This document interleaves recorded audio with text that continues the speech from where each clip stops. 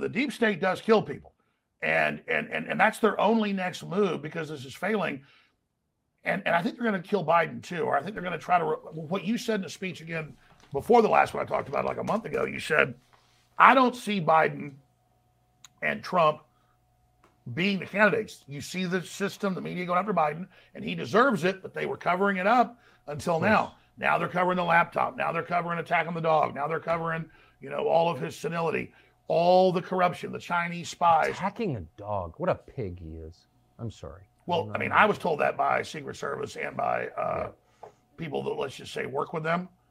And I'm going to leave it at that. But I actually have a contact for you. I'd like to be able to hear it from them. But when this is over, I'll let you actually hear it from yourself. I think they'll tell you off record. I think they're willing to talk to you. But yeah, he is completely out of his mind. He wanders around for the entire 2.5 years. It's getting worse. Naked in the White House. In the middle of the night, doesn't know who he is. They have to give him a bunch of drugs, a bunch of amphetamines in the morning. Then they've got to drug him at night. Sometimes he'll like be out for the morning for a while, and then comes back out at night for a ball. That's when there's a real problem. He is on drugs. I have established that. And I know someone who witnessed it. I'm not guessing at this. I know someone personally who witnessed him taking amphetamines. And this was during the 2020 election. Do we replay that? I'll take that out. I'll leave it in the backdrop just in case we have to. Bring it back in to address a few things. It's a couple of things that I had never heard of in there. The walking around naked at night. Look, if I didn't have people in the house, I might choose to walk around naked. The windows, street, potential accusations of indecent exposure. When I was younger, I used to sleep in the nude. Okay, so I won't blame Joe Biden for allegedly, apparently, potentially walking around the White House naked. Taking some form of drugs to cope with whatever apparent, patently obvious, undeniable senility, dementia that he's currently suffering, wouldn't put that past him either. We all know about the dogs biting people. 10 occasions now. The one thing that and we all know about the deep state killing people. I mean, anybody who is prepared to deny that or not admit that is, I mean, JFK would like to have a talk with you. The one thing I had never heard of until listening to this interview with Alex Jones on Tucker Carlson was the alleged dog abuse. I heard that and I thought someone misspoke. Let's bring it back in here just because that's... And Alex Jones is not even the one who said it. It was Tucker who seemingly knew exactly what was going on there. Where was it? It was... Here. I actually have a contact for you. Oh, yeah, right here. He is. I'm sorry. Covering it up until now. Now they're covering the laptop. Now they're covering attack on the dog. Now they're covering, all of his senility, all the corruption, the Chinese spies. Attacking a dog. Attacking a dog. What a pig. So I had heard that the dogs had attacked people. Then I had to Google this and look at what was going on. What's Tucker Carlson talking about? I got two search results for Joe Biden allegedly hitting his dogs or ill-treating his dogs. One was from Newsweek, not Newsmax, right here. Donald Trump ally accuses Joe Biden of beating his dogs. These are accusations, and they're among the most serious accusations you can get in the world. President Joe Biden has been accused of beating his dogs by the head of a conservative activist group who helped break the story that the president's pet German Shepherd, Commander, had bitten several Secret Service agents. 10 times, I think they're going to say it. Oh, no, 10 Secret Service agents. Tom Fitton. We've had him on the... I'm not going to say no. We've had him on the channel. President of Judicial Watch, who obtained emails and records that detailed how Commander bit at least 10 Secret Service agents. Between October 22nd and January 2023, claimed that a source told the group that Biden physically abuses his dogs, which may explain the, quote, dangerous nature, end quote, of the attacks. Fitton, a top Donald Trump loyalist, the former president is alleged to have preferred to... what am I reading here? Made the claim in an interview on the Just the News show on the right-wing streaming cable and satellite television, Real America's Voice. The White House had previously... We all knew about the attacks. So Tom Fitton is the one who is breaking the story that he has been told by people in the know that Joe Biden abuses his dogs, beats his dogs. I mean, I don't know what that would look like from someone like Biden. And the interesting thing is, anybody with any meaningful dog experience, you know the way things go when people mistreat their dogs. Oftentimes, they don't bite the person who's mistreating them for the alpha or subservient nature of that relationship, but they'll bite other people who they think they can bite. Like those most dangerous dogs are. Sometimes you cannot improperly treat a dog enough to make it behave badly. Other times, when you do, it doesn't bite the person that abuses it. It bites other people. And Commander having attacked now 10 Secret Service agents, which we know of. Hold on a second. Someone just came into the room here. Speaking of dogs. Come here. Oh. Literally, the dog just meanders into the office and leaves the door open. How dare you, sir, do such a thing? Oh, yes, get out of here. Okay. So I had to look that up. The interview is a must-watch. It's fantastic. Alex Jones is Alex Jones. I don't think they covered a little bit that Alex Jones and I did not discuss when he came on, but it's mostly news stuff. Alex Jones saying what some of us are too shy or too, not polite, but cosmically disinclined to say, whether or not Joe Biden is going to be around to be on the ballot in 2024. They astutely observe that which the media had been given Joe Biden a pass on for the last damn near 4 years, they're no longer doing. They are no longer able really to deny the senility, but they're covering the corruption. They're certainly covering his son now, who has been now indicted on 9 new charges, which we're going to get into. But they're not giving him a pass anymore. And it looks like the plot is in, the deep state plot is in, to have someone else on the ballot, because in as much as Democrats will vote for a dead person and some dead people will vote for a Democrat, it seems that maybe they are thinking right now that even Joe Biden is a bridge too far to have on the ballot, and people reasonably and plausibly vote for that demented, senile, corrupt hack of a politician. You imagine, I just tweeted that out and I said, allegedly, his dogs do bite people. We know that. Good sources talking to Tucker, good sources talking to Fitton, that Biden mistreats his dogs.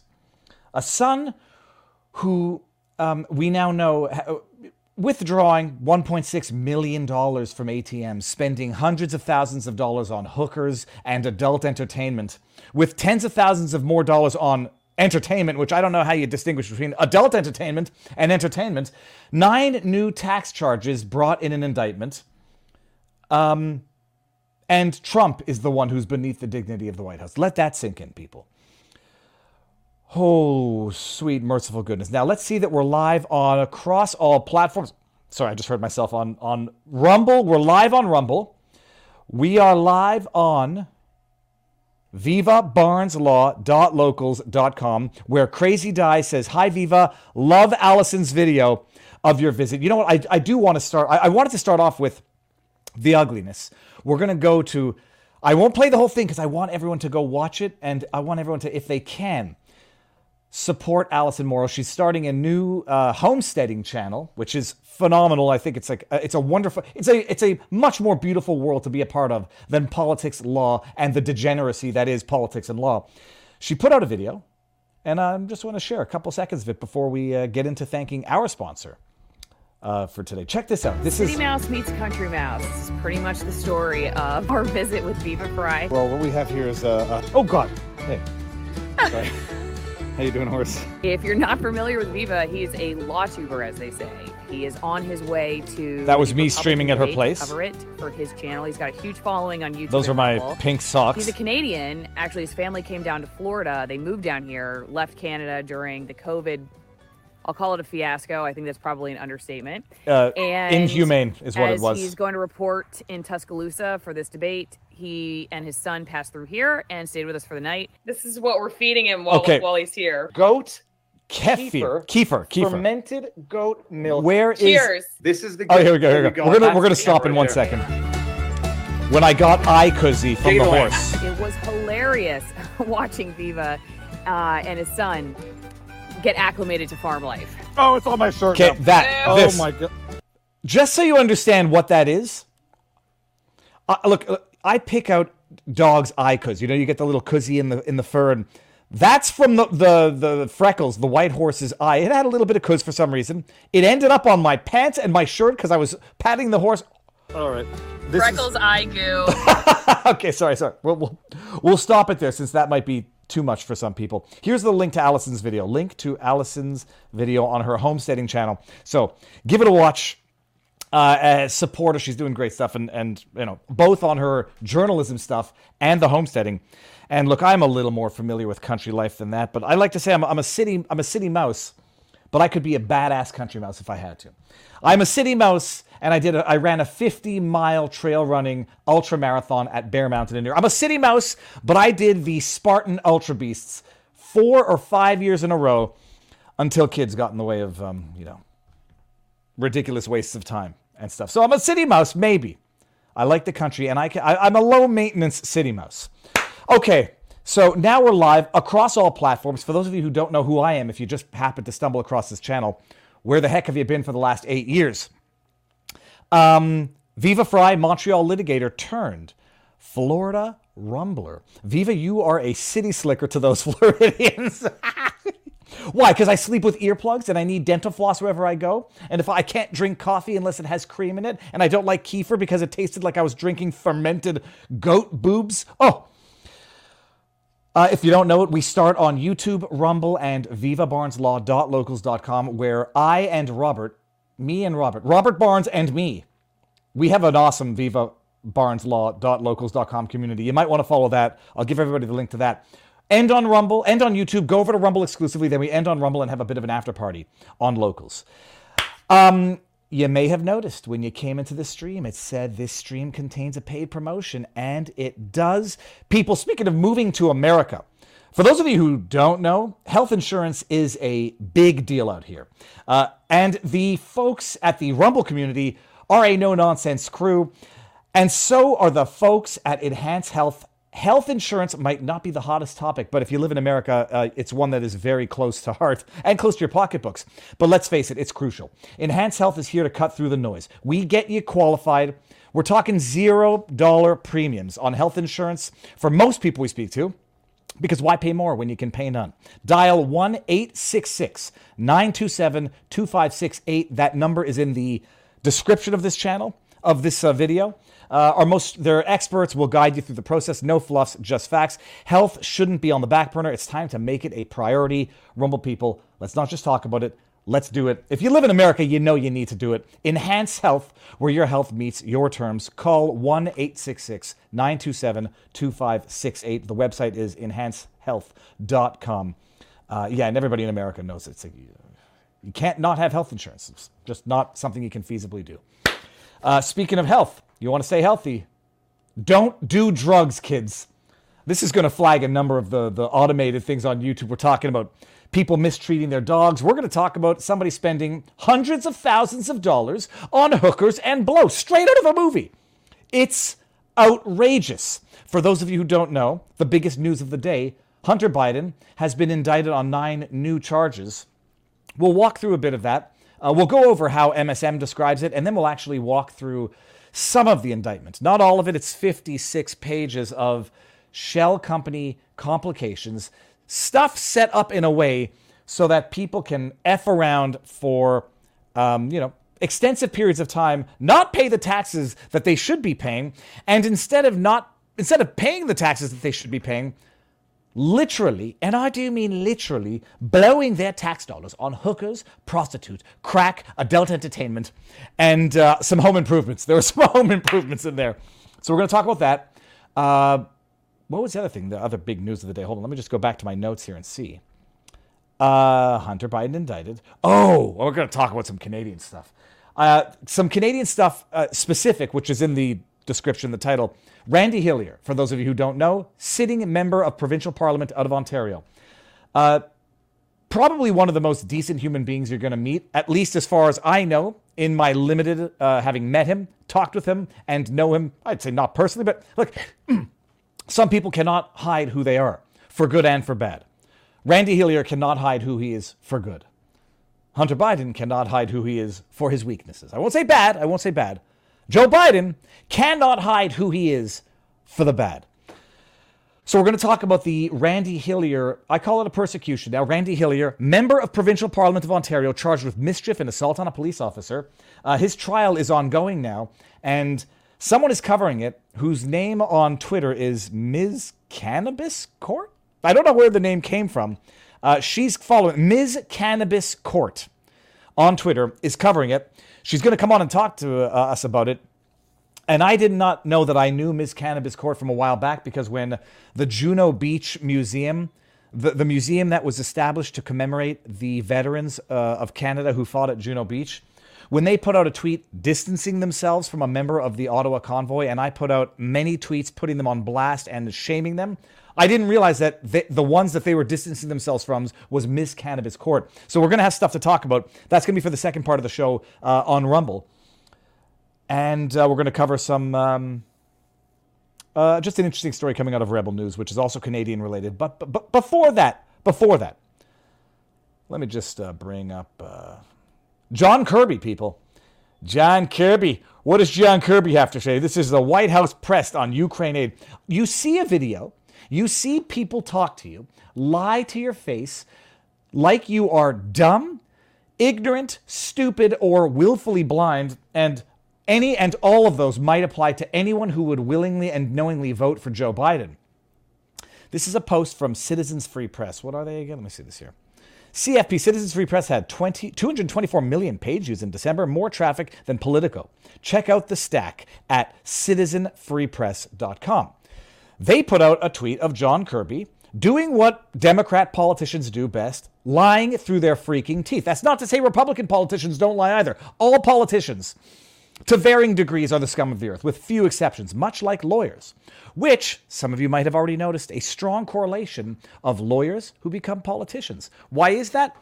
Because by and large, lawyers are foul, psychopath, narcissist scumbags. And what better transition than to go from law to politics?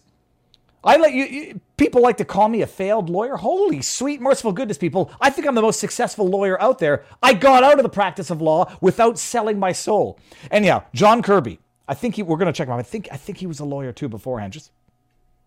Hold on. Let's just do this. Let's just do this right now. John Kirby, Wikipedia. Just double check this. John Kirby, Admiral. I believe this is the guy. That's him right there. Wikipedia still can't be sold. Who cares? You should go to business. He's a retired United States Navy Rear Admiral, serving yada, yada, yada. Previously served as Pentagon Press Secretary for a year and a half in the Biden administration. He worked as diplomatic analyst for CNN. Okay, yeah. Early life. Kirby was born in St. Petersburg, graduated of St. Petersburg Catholic High School in 1985. Oh, nice, okay. Hold on. Did he become a lawyer? That's not there. Attorney. Oh, well, he's not an attorney. He's just a liar. All right, let's see what he has to say. We can get distracted here with. What does he have to say? Kirby, talk to us. And so we can't support Ukraine. Their chief advisor yesterday said they're likely to lose this war if they lose U.S. support. And Putin gets all of Ukraine, then what? Then where does he go? Because right then, he's up against the eastern flank of NATO. And if you think the cost of supporting Ukraine is high now, just imagine how much higher it's going to be, not just in national treasure, but in American blood, if he starts going after one of our NATO allies. Because as the president also said, we take our Article 5 commitments very seriously. And so we can't support... Can you unpack the load of shit that you just heard flow out of his mouth like Skittles? Let's break it all down one point by one point. I listen to this, I get enraged. There might be, context. It's a clip, and we're going to pay attention to the clip. It's like second nature. Let's just throw out crap. Threats, by the way. Let's throw out veiled threats as well. Listen to this. And so we can't support Ukraine. Their chief advisor yesterday said they're likely to lose this war. They have already lost the war. They lost the war a year ago when people were saying, and people who were not pathological liars, they cannot win this war. They should maybe use diplomacy. I don't know when diplomacy became a four-letter word, but I guess to the new left, diplomacy is a new four-letter word. Ukraine was actively what's the word? Cudgeled, maybe coerced, maybe induced into not negotiating. Everyone seems to forget about the Maidan revolution. What Zelensky was elected on in terms of a platform, gets into power. Big Brother comes in and says, no, don't negotiate anything with them. You'll have our full support. Fight our proxy war to exhaust the military capabilities of Russia. It's worth it. Ukrainian blood being spilt is worth it to us. Tim Scott, third RNC debate. Paraphrasing, just so nobody says that. He didn't say that exactly. He quite literally paraphrasing what he said. Ukrainian blood being spilt is a worthy sacrifice to weaken the Russian military machine. What's Kirby saying right now? I forgot. I just got sidetracked. And so we can't support Ukraine. Their chief advisor yesterday said they're likely to lose this war if they lose U.S. support. They're already losing the war. It's hundreds of thousands of people that have been injured or killed so that the U.S. can fight this proxy war in the hopes of exhausting the military machine that is Russia, having learned nothing from all previous wars involving Russia. Let's keep this going. If they win in Ukraine, like Hitler, it's world domination. It took them a year and a half to defeat Ukraine, and now somehow they're going to tell you that after having fought a small military like Ukraine, the world is their oyster. And Putin gets all of Ukraine, then what? Then where does he go? Because right then... Here's an idea. Maybe you should have negotiated earlier on before that would have been a real prospect, even assuming it is. Maybe you should have negotiated what was at issue, which were the eastern provinces, without getting into the whole rehashing of the Ukraine-Russian conflict, which was a localized geopolitical dispute. Without getting into all of that, maybe... there is the idea of learning how to negotiate from a position of weakness. Because, yeah, when you're in a position of power, you don't need to negotiate. Maybe. He's up against the eastern flank of NATO. And if you think the cost of supporting Ukraine is high now, just imagine how much higher it's going to be. Not just in national treasure, but in American blood. Oh, I'm sorry. Is American blood not also a national treasure? Oh, you just mean like from the treasury. You just mean money. Imagine how much worse it's going to be with American blood. I'm just wondering, Kirby, you're not going to go. You're an old fart. Maybe if you do go, you'll give some commandeering, or you'll give some advice from a very safe location. You're not going to go. Are your kids going to go? Highly doubt it. Imagine talking to America and saying, you're going to pay for this with your tax dollars. And you're going to thank me for doing that, because if you don't, you're going to pay for it with the blood of your children. Imagine having the godforsaken balls and audacity to do that. You're going to pay for it with the blood of your children if you don't pay for it with your tax dollars. If he starts going after one of our NATO allies, because as the president also said, we take our Article 5 commitments very seriously. Oh, you take your Article 5 commitments very seriously? Oh, do you now? You'll remember what Article 5 is that you'll join in. Article 5 of the UN is to defend a NATO ally that gets attacked. You take your Article 5 seriously. This would have flowed much faster if I had gotten the article ready right away. Here. Oh, yeah. Remember that time when Ukraine killed 2 Polish farmers? You remember that? Remember when that time when a non-NATO member killed 2 civilians of a NATO member? Did they invoke the Article 5 then? Oh, I'm sorry. That's right. Zelensky wanted the international community to invoke Article 5 to go to World War III with Russia when he blamed the death of those 2 Polish farmers on Russia. Article 5, Article 5, Article 5 was a 24/7 news cycle for about a day and a half. Oh, until it became known that it was actually Ukraine's errant missile, let's assume it was errant, that killed the Polish farmers. September 26, 2023. Updated 2 months ago. What? Polish experts confirm missile that hit grain facility was Ukrainian. Media. A view of the destruction of the scene of a blast site at a grain facility in Prudau, a village in southeastern Poland near the border with Ukraine. November 20th, 2022. Warsaw, September 26th. Polish experts have confirmed that the missile that killed 2 people at a grain facility in southern Poland in November was fired by Ukraine. I'm not going to be able to... Rzeczpospolita Daily reported, citing sources, the explosion of the missile of the NATO member fueled fears that the war in Ukraine could spiral into a wider conflict by triggering the Alliance of Mutual Defense Clause. But at the time, Warsaw and NATO said that they believed that it was a Ukrainian stray, easing worries about escalation. Can you believe that Orwellian idiocy? If it had been Russia that had killed the Polish farmers, it would have been an escalation invoking Article 5, going to World War III. But because it was Ukraine, forgive and forget, no biggie here. Let's continue supporting the people that actually just killed NATO civilians. It's a world that is upside down and topsy-turvy. But Kirby takes Article 5 real serious like, unless it's Ukraine that did it.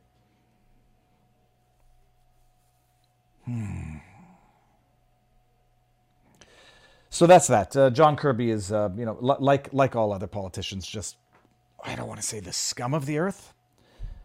He's a contributing factor to an administration that is the scum of the earth. Oh, so that's the Article 5. Now, before we head over to Rumble, where we're going to go over the indictment, and then Ms. Cannabis Court is going to come in and talk about some Canadian stuff, I want to end on YouTube with a Canadian thing, because it's... I'm going to start unleashing... Look, I'm going to say, look, if Elon Musk can say, go fuck yourself, I can say it too. I'm joking, but I've been saying it before Elon Musk said it publicly anyhow.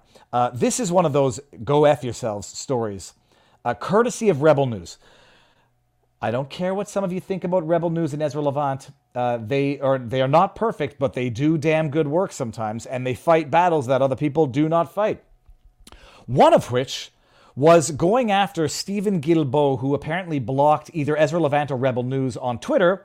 And that's a no-no. And Ezra Levant took them to court. I'm not going over that case right now, but took them to court and won. And I believe they were ordered to pay $20,000. I don't know if it was legal fees, statutory, whatever. They were ordered to pay. Stephen Guilbeault, the Minister of Heritage, the guy who scaled the CN Tower back in the, 90s, early 2000s. A criminal by all accounts, by all objective metrics. Who has now become, he was the Minister of Heritage. He's the bearded fake guy who, when he talks, you want to puke. And he's the one who was telling us, no, the Online Streaming Act, it's not going to apply to individual social media accounts. That's the one that governs the internet the way it governs the radio and television in Canada with Canadian content requirements. The one that nationalizes free speech on the internet. He says, no, we don't want to censor and govern individual YouTube channels, individual social media accounts. The Online Streaming Act is only going to apply to the Hulus, the Netflixes, and other broadcasters. And if you have a big enough social media following, we're going to consider you a broadcaster. That scumbag, scum of the earth, pathological liar. All right. They were ordered to pay Stephen Guilbeault because he blocked Ezra Levant, Rebel News, unlawfully. Ezra tweets yesterday, this is a crazy story. For more than 2 years, Stephen Guilbeault argued that he could block me on Twitter because it was a personal account, not a government account. He was ordered to pay damages or a penalty. But when it came time to pay his $20,000 penalty, he pawned it off on taxpayers. Here's the check. Look at this, and to that I say, Stephen Guilbeault, go fuck yourself. We're going to pay for this now? You could block someone because it was your personal account. Now he's going to say, well, I was ordered to unblock them, which means that it's a government account. So the taxpayers are going to pay for my chicanery? GFY, Stephen Guilbeault. Now, this is probably the best advertising for Williamson Law in Trust, which I guess is the law firm that represented Ezra Levant. Scoundrels and criminals. We are governed by criminals. They are the ones who are the actual criminals, who criminalize the innocent. Randy Hillier, the January 6ers, Donald Trump, however mad you might be at her, the Jenna Ellises of the world. We are governed by the criminals who criminalize the citizenry. That is the link. Go give it some love. Did I miss anything here? Super chats? No, I didn't miss anything on YouTube. So what we're going to do right now, 30 minutes in, almost like clockwork. I didn't do it on purpose, but my inner clock is ticking. Come on over to Rumble, because we're going to end this on YouTube. And if anybody, you know what, by the way, some people don't like that I go over to Rumble. And I say, it's unfortunately a little too bad. You'll have to deal with the inconveniences of someone providing free content to the world, for the world to enjoy. There are some glitches. Rumble's going through some growing pains. They're fixing and improving everything on a daily basis. But if you don't want to go to Rumble for whatever the reason, go to vivabarneslaw.locals.com. Locals is upgrading their servers, upgrading everything. So in as much as there are hiccups from time to time, they're rolling out pre-roll ads on YouTube, on Rumble. They're improving the app. on locals. They're going to be releasing Rumble Studio, which is going to basically replace StreamYards when it's up and ready to go. They are working hard every day so that people have a platform where they can talk about the jibby jabs. They can talk about the Epsteins of the world without fearing censorship, hard censorship, or soft censorship, or just outright bannings. So come on over to locals if you're not going to come over to Rumble. But if you're coming over to Rumble, the link is up in the pinned comment. There's a super chat. I forgot. Oh my goodness, I almost missed this one. Bleu de Gaulier. Look, hold on one second. This has to be a word. Bleu de Gaulier. Bleu de Gaulier. Bleu de Gaulier. Anyways, there has to be a word there. Our series, Hillbilly Horror Show, got a call from the State Department about our Volume 4 episode. We did a stupid skit about Kim Jong-un wearing a mullet. Dude, I just saw a tweet that had, it was Elon Musk sort of morphed over with Kim Jong-un going, go fuck yourself. And I didn't really understand what it was, but I think they were making fun of Kim Jong-un. Bleu de Gaulier, thank you very much for the super chat. A good way to end the show. Hillbilly Horror Show, people. Go check it out. I don't know what it is. Never seen it. Not an endorsement, but this is the best $9.99 advertising to promote your channel you can possibly get anywhere. So come on over. This is locals. I think I've done that, and I'll do Rumble one more time. And we're going to take the party over there to the free speech platform. VivaBarnesLaw.locals.com. Thank our sponsor, Enhance Health. Let me read the number one more time. 1-866-927-2568. The description, the link is in the number's in the description of this video. So that is it. Ending on YouTube. 3, 2, 1, now. All right, speaking of degenerates, I want everyone to understand this and truly appreciate it.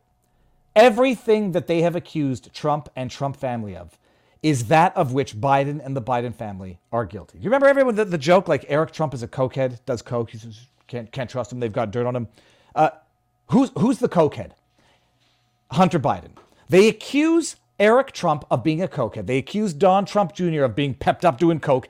The actual, literal, crack-smoking crackhead, prostitute fornicating, and it goes on, is Hunter Biden. They accused Trump of pissing on sheets in a hotel of hookers in Moscow.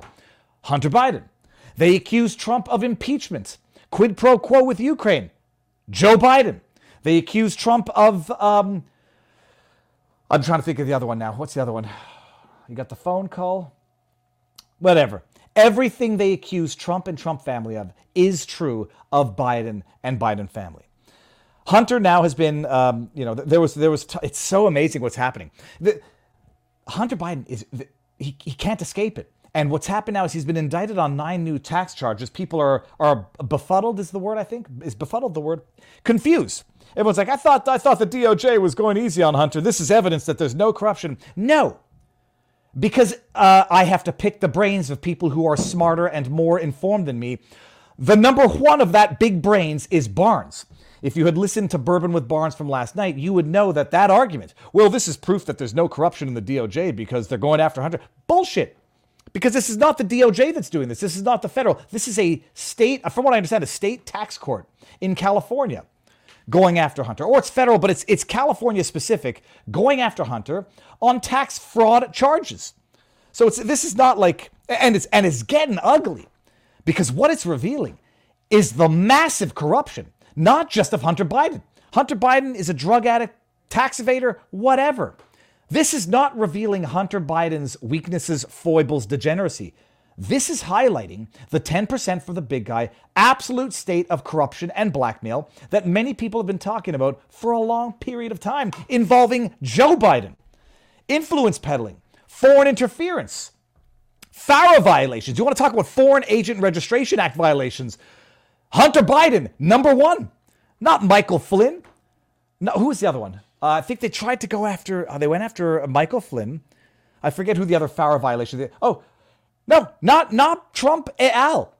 Biden et al.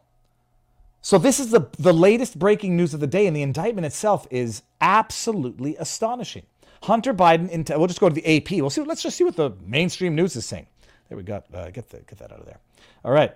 All right, let's go here. Let's go. Hunter Biden is indicted on 9 tax charges, adding to gun charges in a special counsel investigation. Okay. Washington AP. By the way, if I'm wrong on the California thing, we're certainly going to talk about it Sunday night. It's on our show. The Viva Barnes Sunday Night Law Extravaganza, which is, if I dare say, it's one of the biggest law shows on the interwebs. Sunday night, 6 o'clock.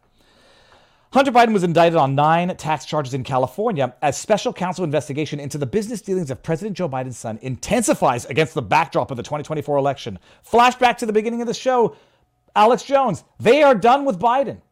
It's becoming increasingly clear they are done with Biden because Biden might not be long for this world for natural causes. The father time remains under, I hate that cliche. Joe Biden is clearly demented, clearly senile. And I know a lot of people say, well, first of all, Democrats will vote for a dead person and dead people will vote for a Democrat. I made that up and I love it. He might even be beyond the pale for what a Democrat can hold their nose and vote for. Who are they going to replace him with? There's only so much. Gavin Newsom, Michelle Obama, Hillary Clinton. Okay, it doesn't matter. The new charges filed Thursday. 3 felonies and 6 misdemeanors are in addition to federal firearms charges. Do you notice the way that they try to make it sound like it's the same people who indicted him on the firearms charges that indicted him on the tax charges when it's not? Oh, look, there's no corruption because go back to the header. He's indicted on 9 tax charges, adding to gun charges. It's not the same people doing this. The gun charge was a bullshit let him off scot-free charge. And they're going to argue that, I think they're going to argue that they can't bring Hunter Biden up on these tax charges in California because of his non-prosecution agreement because of the gun charges. I mean, they're going to do that. But the headlines make it sound like, oh, it's part and parcel of the same charges in addition to the gun charges. There's no corruption with the DOJ. Bullshit. It's not the same people doing it. And you know damn well. It's crazy. It's crazy.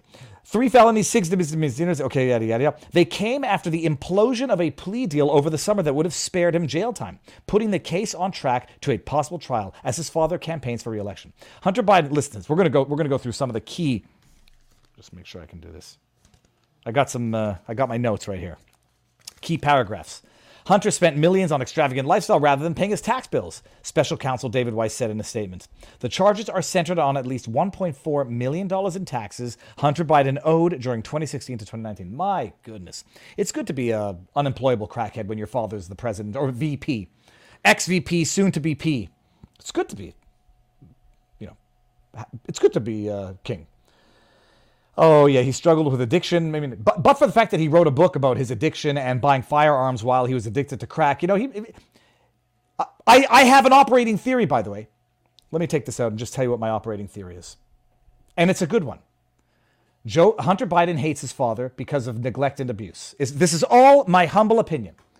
Hunter hates his father, resents his father because of years of neglect and abuse, as does Ashley Biden. They are trying to sabotage their father, and they have been for years, but they can't successfully sabotage their father because of the machine that is in place to protect the father. I made a joke that this would be like, if it were depicted comedically, like no matter what these 2 pesky kids do, they just can't bring their father down.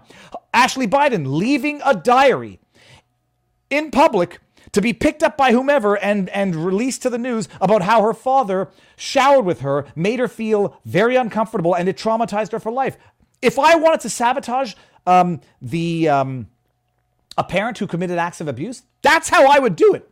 And lo and behold, she can't even do it because the FBI comes in, says that this diary's fake. And then when it's confirmed to be true, just prosecutes Project Veritas for theft. Hunter Biden, repeatedly trying to sabotage it. Who the hell, when you're addicted to drugs and you're the son of the VP, who's been in politics forever, takes these videos, records them, puts them on a laptop, and then abandons the laptop at a laptop repair shop, and then intelligence comes in. It's Russian disinformation. Don't trust the laptop. It might have been modified. It's Russian whatever. And then the deep state comes in and yet again protects Joe Biden from being sabotaged by 2 children that hate him, resentment for years of neglect and abuse. That's my theory. Don't take it to the bank, people. It's probably a very, very terrible theory, but that's my theory. Okay. The plea deal. He spent all this money on drugs and yada, yada, yada. If convicted, Hunter, 53, could receive a maximum of 17 years in prison. Special counsel probe remains open, Weiss said. In a fiery response, defense attorney Abe Lowell accused Weiss of bowing to Republican pressure in the case. Oh, yeah. No. Never take responsibility for yourself. I was listening to Andrew Tate on a live stream while I was driving to Tuscaloosa. And in as much as he says some dumb things every now and again, he says some smart things every now and again. Take responsibility for everything in your own life. Even if it's not your fault, take responsibility. Someone takes advantage of you, it's your fault for letting someone take advantage of you. Now, that might sound terrible to people who are actually victims of terrible things. Sometimes things are beyond your control. But when it comes from an empowerment perspective, someone steals from you, you shouldn't have given them the opportunity to steal from you.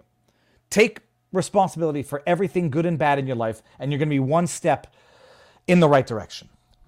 But when you're a coward, pathetic excuse who has never had to take responsibility for everything, has had everyone protect you at all costs, even against your own will, according to my theory, blame Republicans. Based on the facts and the law, if Hunter's last name was anything other than Biden, if it were Trump, they would have found a way to try to, I won't make terrible jokes, he'd be in jail. Can you imagine saying something so stupid?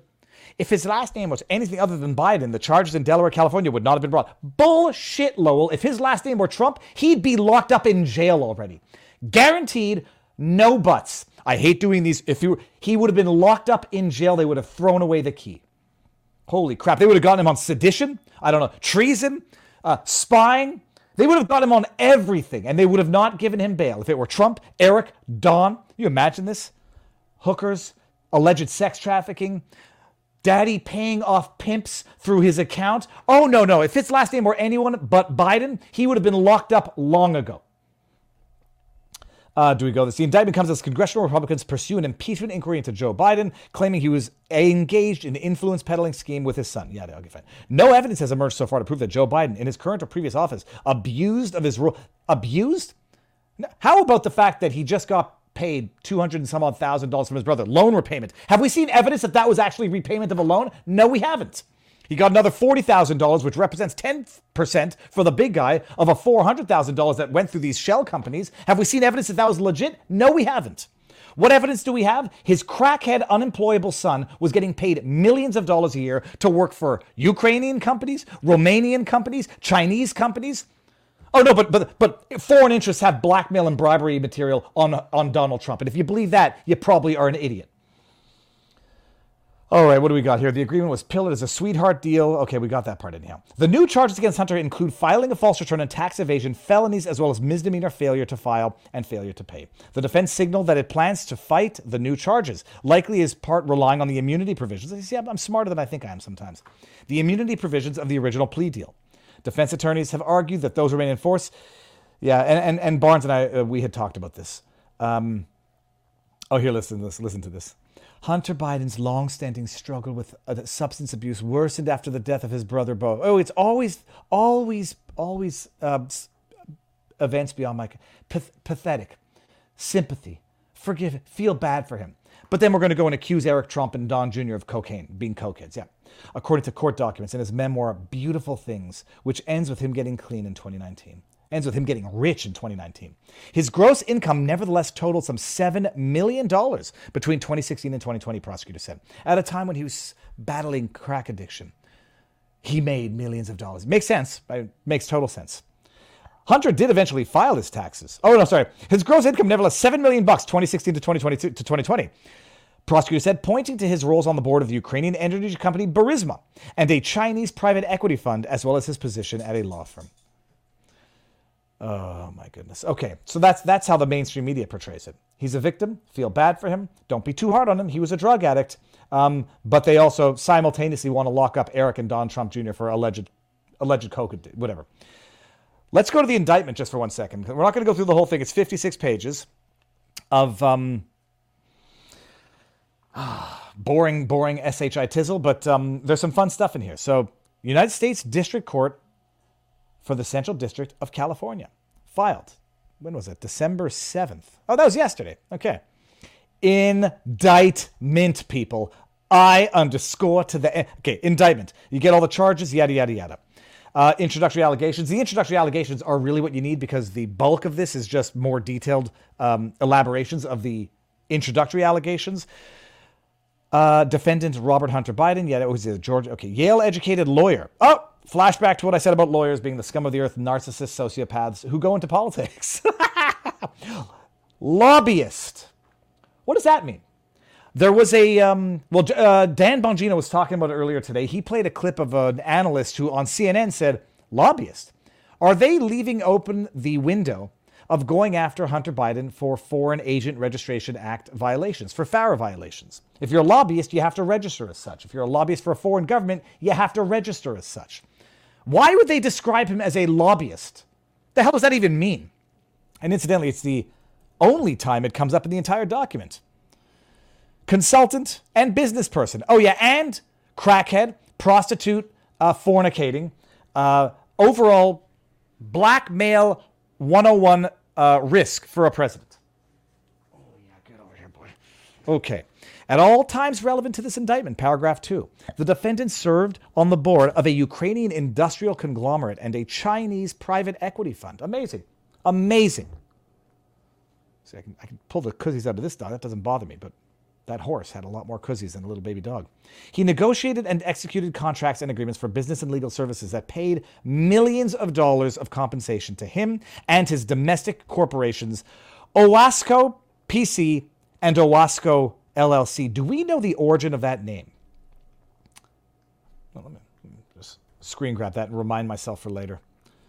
In addition to his business interests, the defendant was an employee of a multinational law firm working in an of-counsel capacity from 2009 to at least 2017. Of-counsel, when they need the expertise of someone outside of the firm, and there's no one in the world that has that expertise other than Hunter Biden. They go and seek the opinion of counsel Hunter Biden. Listen to this. This is where it gets juicy. The defendant engaged in a 4-year scheme to not pay at least $1.4 million in self-assessed federal taxes he owed for tax years 2016 through 2019 from in or about January 2017. Okay. Whatever. And to evade the tax assessment in 2018, he filed false returns in February 2020 in or about. In furtherance of that scheme, subverted payroll and tax withholding process of his company, Owasco PC, by withdrawing millions. We'll get there. Spent millions of dollars on an extravagant lifestyle rather than paying his bills. This is funny because I think they only allege that. Hold on, let me cough for 1 second. I think they only allege that to humiliate. Like, it doesn't matter what he did with the money if he didn't pay taxes with it. You know, I guess if it's sitting in a bank account somewhere, he could say, well, I was just keeping it in a bank account. He doesn't have it anymore because he spent it on hookers, blow, and adult entertainment, literally. 2018, he stopped paying his outstanding and overdue taxes for 2015. He willfully failed to pay 2016, 17, 18, 19 on time despite having access to funds to pay some or all of the taxes. Willfully failed to file in 2017. Okay, fine, it goes on. Paragraph 5 is the nice one as well. Defendant made millions of dollars in income from 2016 to 2020. Totally normal, people. Totally normal that someone battling addiction should have that problem of making millions and millions of dollars. Between October 2016 and 2020, defendant individually received more than $7 million in total gross income. It included $1.5 million in 2016, $2.3 million in 2017, $2.1 million in 2018, $1 million in 2019, and approximately $188,000. Okay. Spent on his lifestyle. Then we go through the companies. Burisma Holding, where he gets paid millions. I mean, just money. But why? Why? Because he's got expertise in foreign energy. Burisma, being one of the most corrupt companies known to mankind, coming out of one of the most corrupt countries known to mankind. Totally normal. Totally normal. The Romanian contract. In fall 2015, he entered into an oral agreement with business associate number 1, purportedly to help Romanian business person contest bribery charges he was facing in his home country.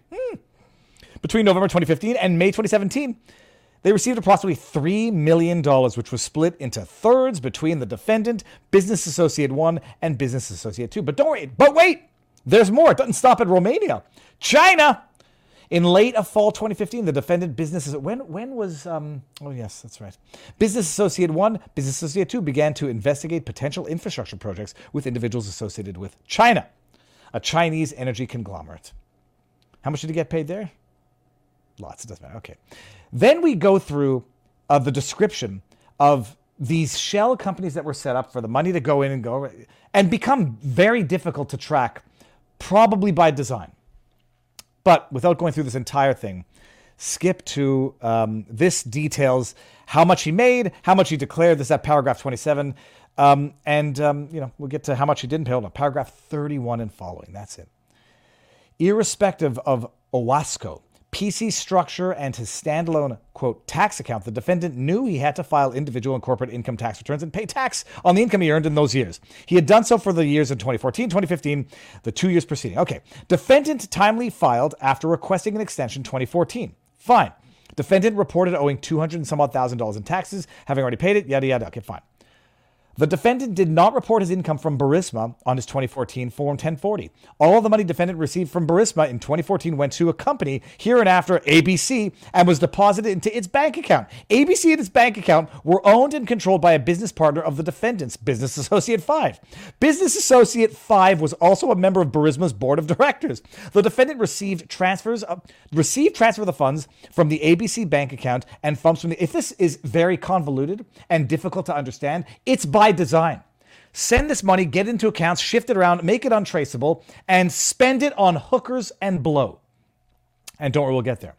Because he owned ABC, Business Associate 5 paid taxes on income that he and the defendant received from Burisma. Starting in November 2015, the defendant directed his Burisma board fees to an OWASCO PC bank account that he controlled. From at least January 2017 to April, Business Associate 4 and Personal Assistant 1 provided the defendant with periodic updates regarding his cash flow and outstanding liabilities, including his various income liabilities. From April 2017 to September 2017, Personal Assistant 1 sent the defendant a, quote, weekly bill update detailing his IRS liabilities and other outstanding bills. Defendant controlled his finances, directed Business Associate 4 and his Personal Assistant 1 to pay certain bills and not others. The defendant routinely chose to pay personal expenses and not pay his outstanding tax liabilities.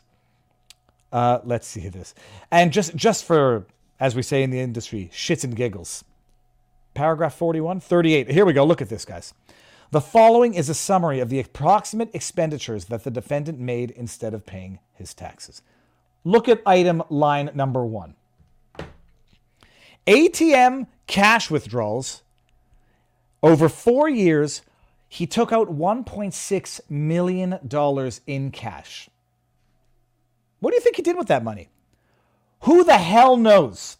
This is the thing about cash. Once you give it to people, they can spend it on anything without any tracing it. Now, that is by, unfortunately, to the government's dismay to some extent, where they'd like a central digital banking currency so they can track everything that you spend your money on and know who to flag. If you're buying too much of that, what do they call it, prepper stuff? You'll be on a list.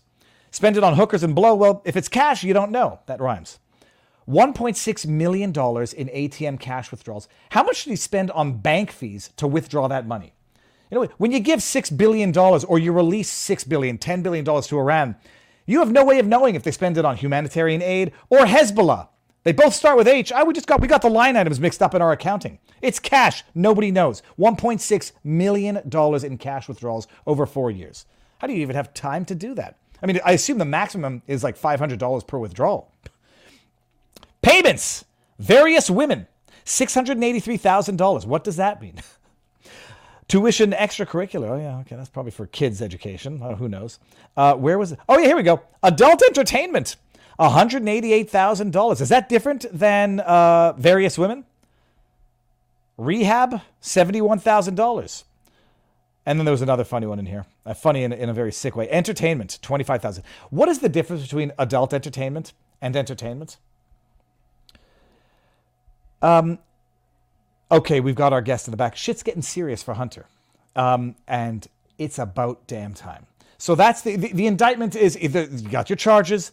It's not the same people that charged him with the gun stuff that are charging him with the tax stuff. It's coming out of California, and apparently they have their own tax division that might have broken ranks.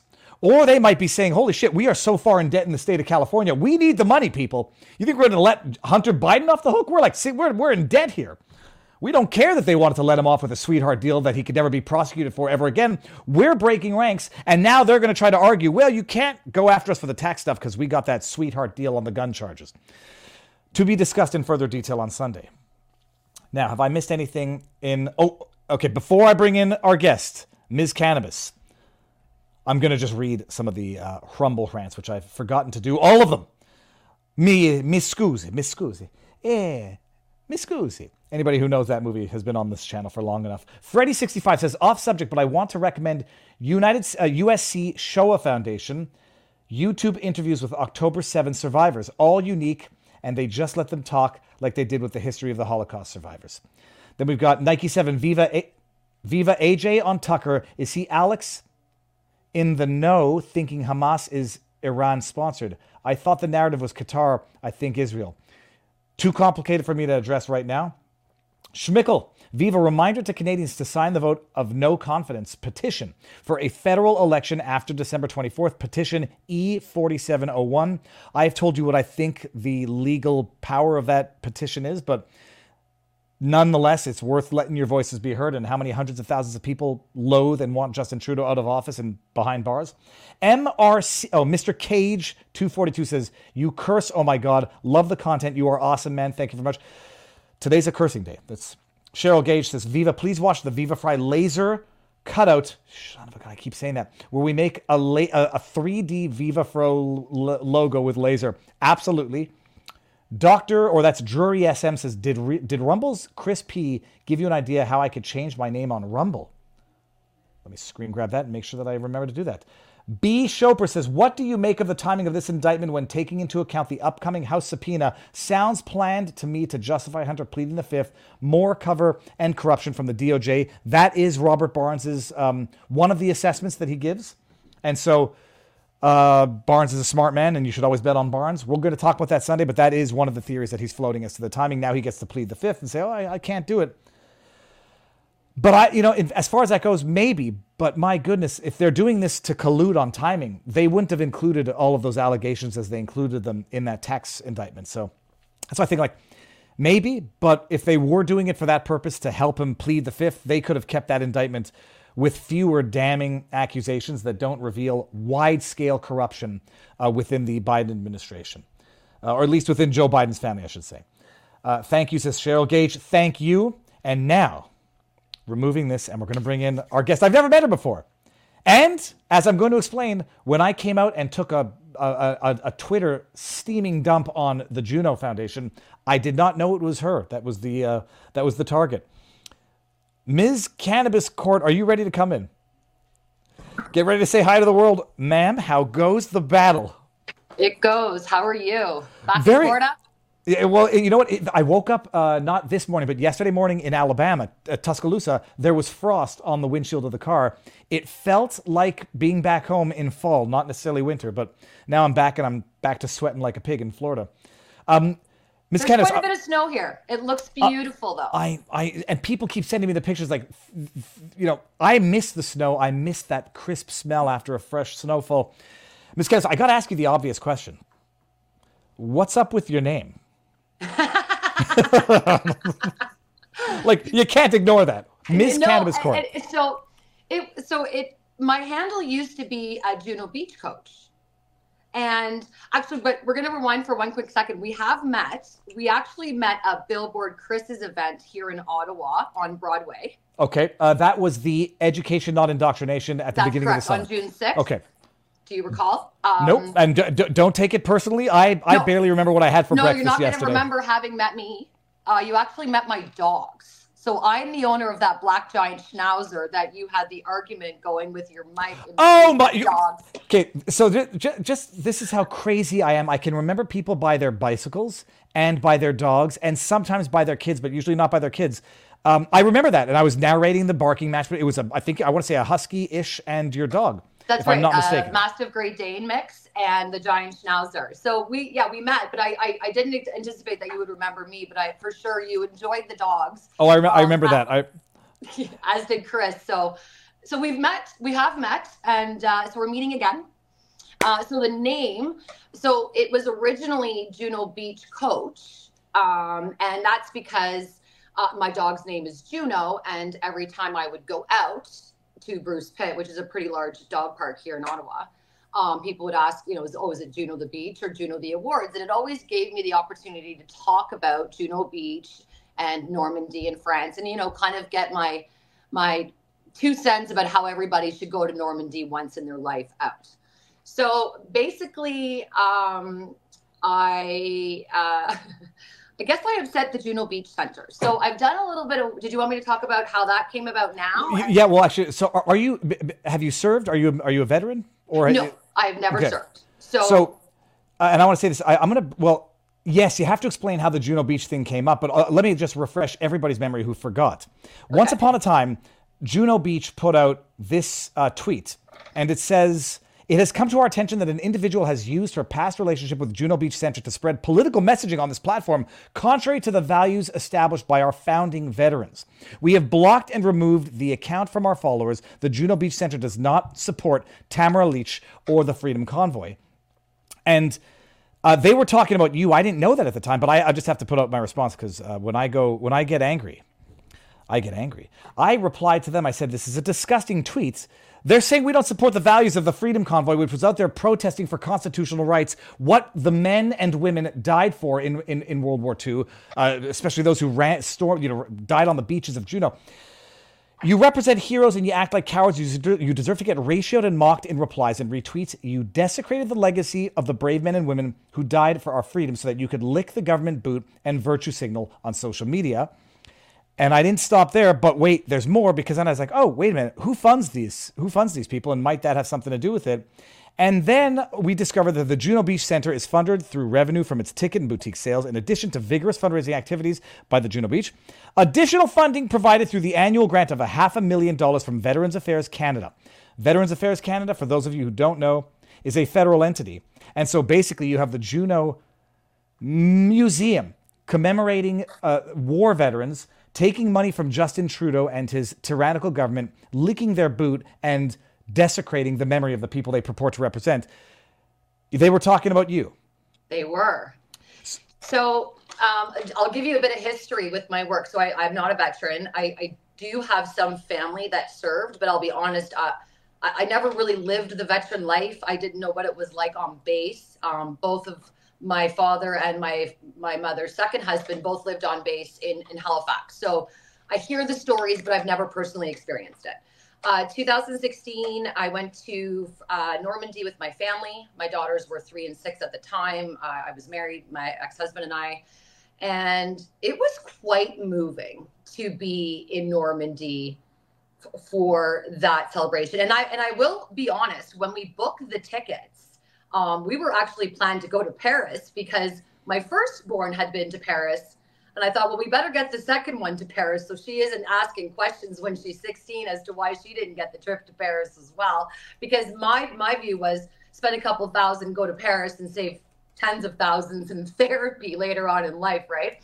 So we booked these tickets and we booked them in May of 2015. And then the Paris attacks happened in November. So as a new mom, I wasn't really, you don't really want to go to Paris with your kids when things are kind of exploding. So we'd already bought the tickets. So we kind of started looking around. We'd already done southern France and all the, Ussé and Chambord and all those beautiful regions. And so with the firstborn, which is why we were going back for the second. And we realized that we were there during D-Day celebrations, June 1st to June 10th, 2016. So we went to Juno Beach, and it's a nonprofit. They're highly funded by donations, and as you properly pointed out, funding from the government. So when we were there, it actually moved my children. They actually enjoyed it, and there was a school in Burlington who had all of their students sign 2,048 flags and ship them off to Normandy. And when we were there after the ceremony at the center, we go over to Benny-sur-Mer, which is where where the cemetery is. And we did like a convoy, and they use that word convoy off to the funeral or off to the graveyard. And, I've got videos of my 3 and 6-year-olds placing, flags on every single one of those fallen soldiers' grave. And there was a personal message written from a student. So when I returned home, I thought I'm going to do the same thing. So in 2018, I became aware that the following year was the 75th anniversary of D-Day. And I live in Ottawa, and there's nothing for Juno Beach. Like there's a really odd road named Normandy off of Prince of Wales. That's about it. And we did rename a road for Alex Paulowin, who is a Canadian veteran who did land on the beaches that year. who's from Ottawa. So we have renamed his street after him, which is great. So I put pressure on the city and decided to reach out to Juno Beach Center and say, hey, I think we need a bridge or something renamed to commemorate, because we don't talk about it enough in Ottawa. June 6th floats around and nobody really remembers that was the start of the end, right? So long story short, I did the same thing in 2019. I reached out to Sir Robert Borden High School here in Ottawa. We did the same thing. We had the students sign 2,048 flags. Karen McCrimmon was the MP at the time in Canada. I met her in her office in the West Block, got flags donated. And then I was invited by the Juno Beach Center to come out. We had a big bridge renaming ceremony. I mean, the war, people from veterans, from the War Museum, city officials. Jim Watson was there.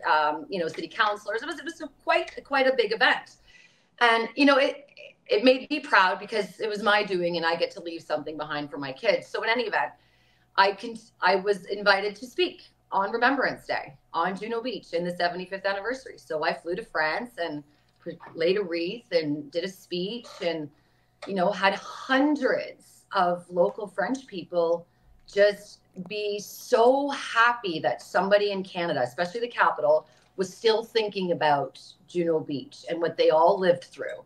I met a lady, the soldiers would call them the Three Musketeers, these three little kids that would hang around and bring them chocolate bars, or the soldiers would give them chocolate bars, and, lovely stories. So when I returned, the plan was to, help bloggers write about the experience that my children went through, because the center was quite taken aback, actually, by the fact that 3 and 6 year olds actually were impacted. They did never actually thought that they could go, that low in the age groups in terms of attracting people. And, I found that my children really responded well to everything, and seeing, because everyone dresses up. They put their gear back on. There's a town called Saint Ignace. The Byward Market here in Ottawa? Yep. Imagine the Byward Market completely filled with World War II military equipment, all dressed up in their military equipment from 1944, along with guys with their Kronenbergs and their cigarettes, hanging around the equipment. They literally reenact the whole period. And they do this over a couple of days. Uh-oh. Hold on. Can you hear me? Now, who's glitching out here? I can't hear you anymore. Hold on. Okay? Okay, yeah, no, okay, try it again. Okay, can you hear me now? Yeah, I can hear you now. Okay. My phone rang, so I think that that may have, I have to turn that off next time. So in any event, when I returned, the plan was to write blogs and to help people go visit and encourage them to go visit. But of course, this was November 2019, so you can imagine COVID hit and things slowed down. So I continued working with them in terms of, so the French government wanted to build condos on Juno Beach. I don't know if you heard about this. So there was quite a battle going on for about a year, or maybe longer. I became aware of it about a year and a half, I would say, into it. And it was a big social media, getting a hold of people, emailing to email the MPs just to put pressure on the French government not to build condos on Juno Beach. Needless to say, that was successful. They chose not to, so that was a win. Well, then September 3rd rolls around. And I have to rewind and say, I made a post on September 3rd. It was a picture of Tamara and I, because I'd met her at POEC, because I'd gone to school to learn as quickly as I could about the law. Law school would have been too long, so I hopped into the paralegal program. And I missed a couple of days classes, and I'm going to POEC. I'm going to check this out. And teachers understood.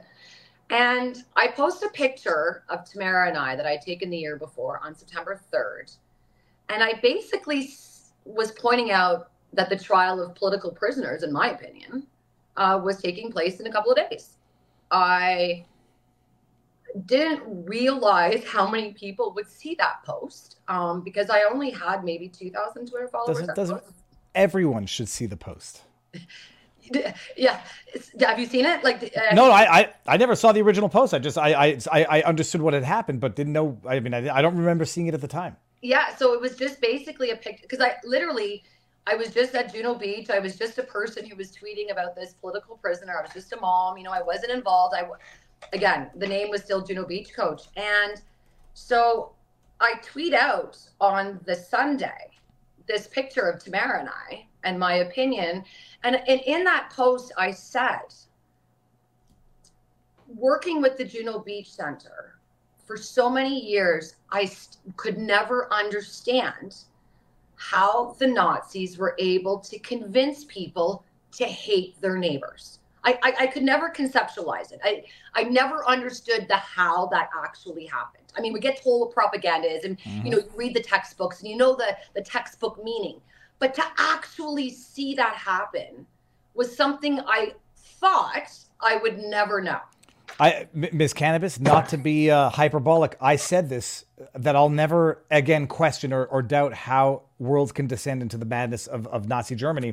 We didn't get there in terms of distance and certainly not in terms of scope, but in terms of direction, absolutely.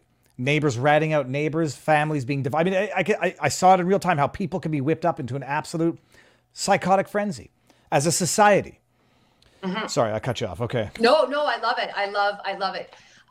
Because I was so passionate, and I said in that post, I said, I never thought I would sit here and say, I get it. I understand. Now I know. Because being from Ottawa, I live in Ottawa Centre.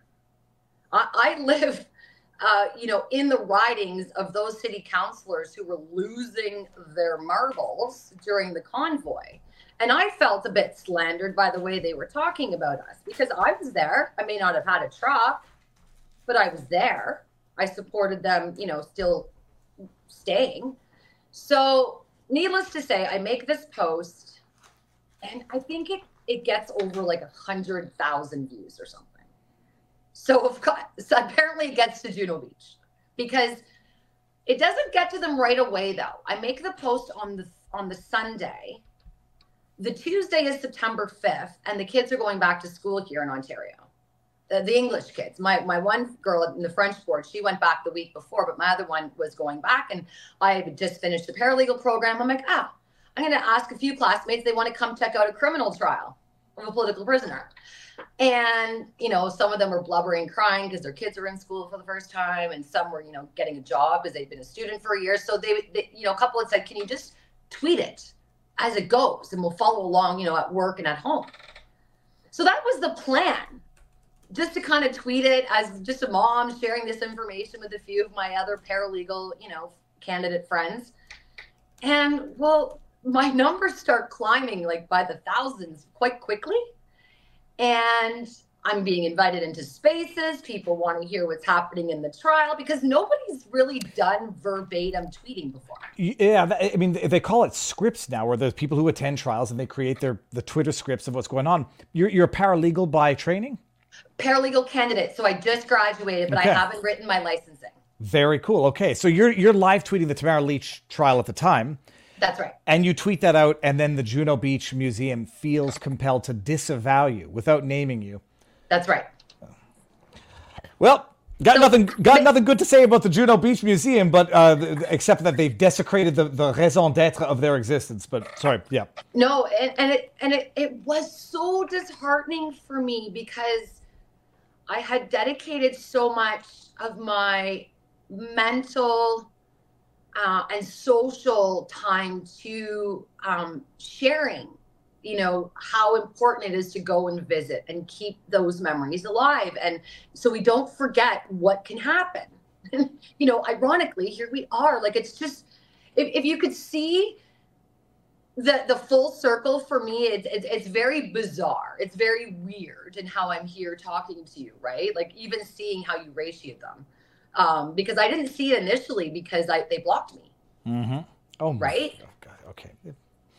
So I had to go. It's just amazing for what you have done for the organization. It's not that you should be entitled to some special preferential treatment in the event of actual wrong. Like, I don't know, you get arrested for DUI, maybe they'll have to dissociate themselves from you. No, you tweet support for Tamara Leach, Aboriginal woman or Métis woman who organized or participated in this protest for constitutional rights, and they say you don't reflect the values of the founding veterans of the Juno Beach.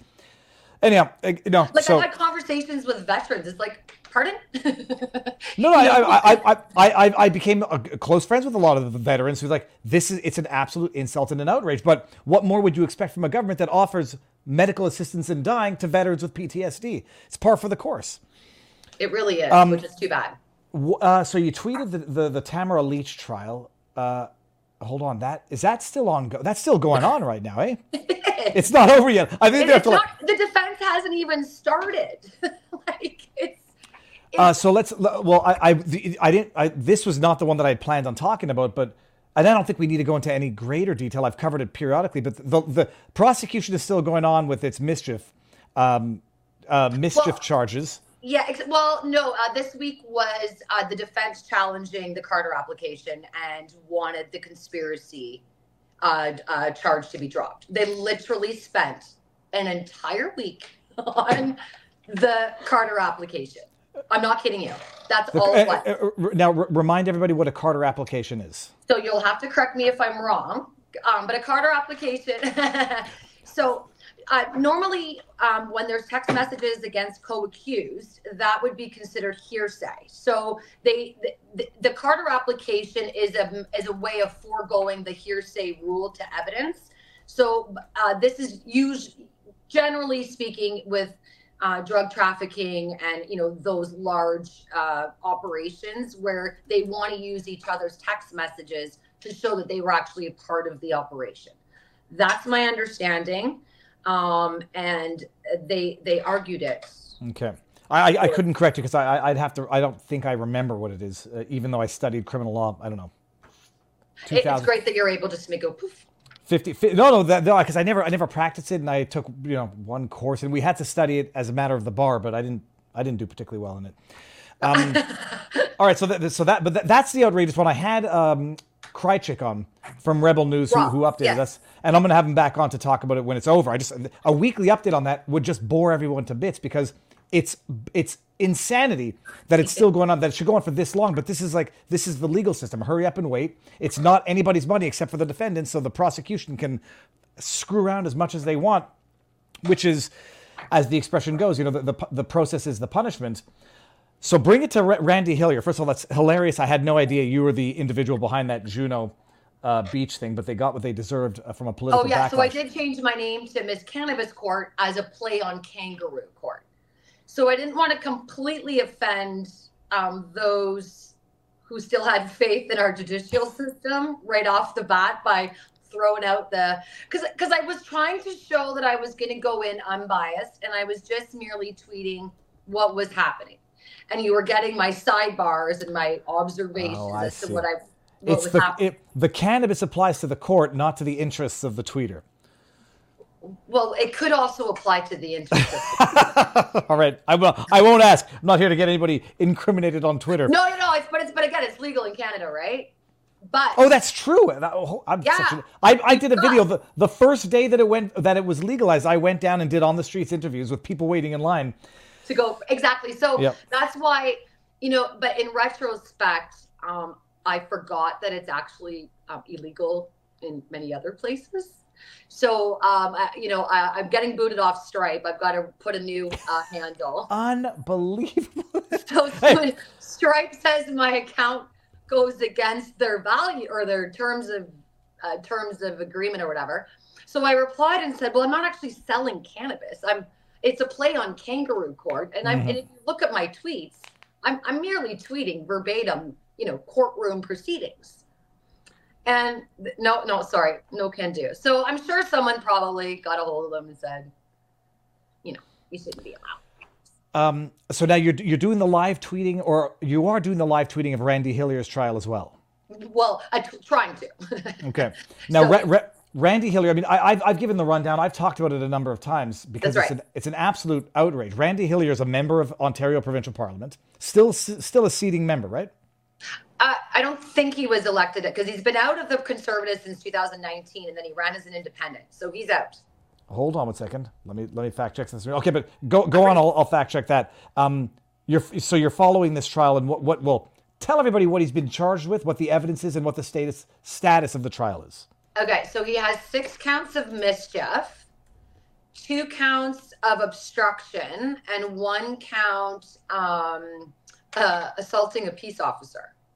Because somehow, I don't know if you've all seen it, but the video he's charged, or the reason he's charged, is he moved a steel fence. The first time he moved it was about, I'd say, a foot. And then that didn't really help the crowds kind of get up the stairs to the Parliament. So we kind of upped and chucked it into a snowbank, nowhere near a police officer. Now, he was charged on March 27th, though.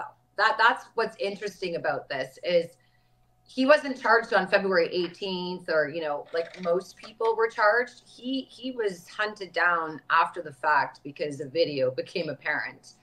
And when was he charged? What March month? 27th. They called him and said, "You need to turn yourself in. We're arresting you."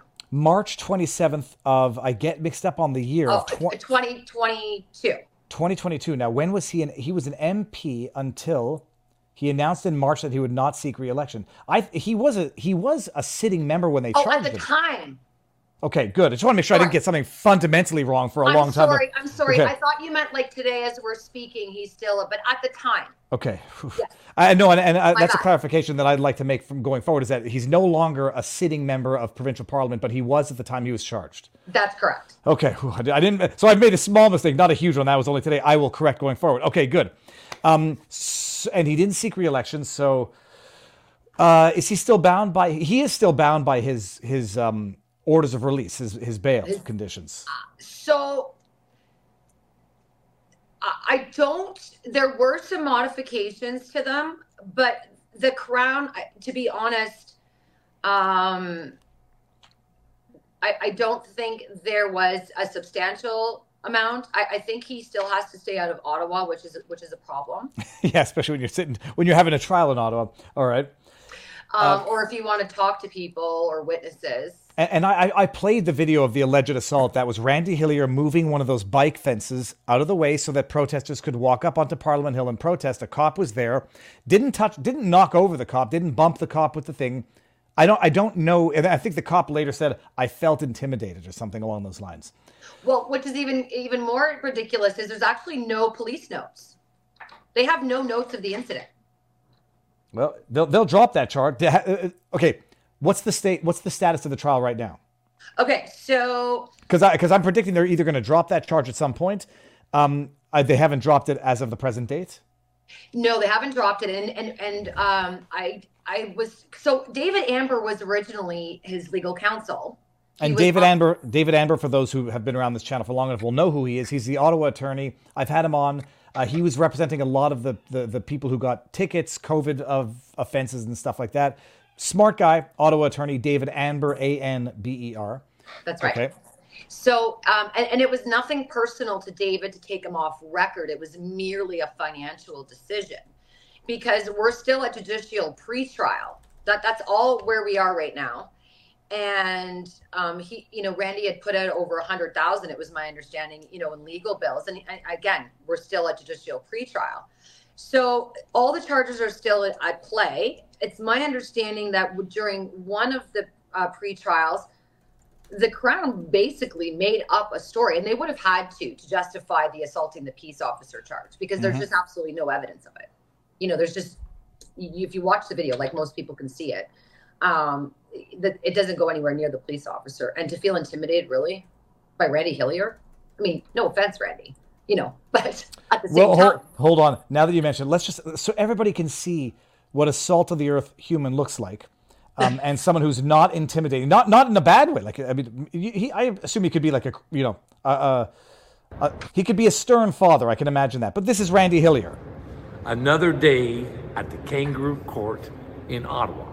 And there's a real powerful message and adage that we should not forget about. It was Sun Tzu's Art of War. When the enemy is busy killing themselves and defeating themselves, don't get in the way.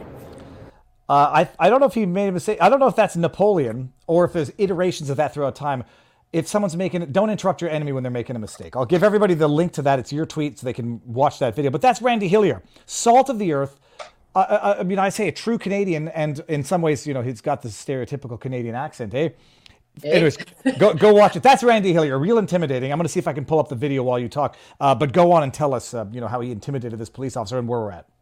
So right now, where we are at, so the next time they're scheduled to appear in court, I've got my dates written down here.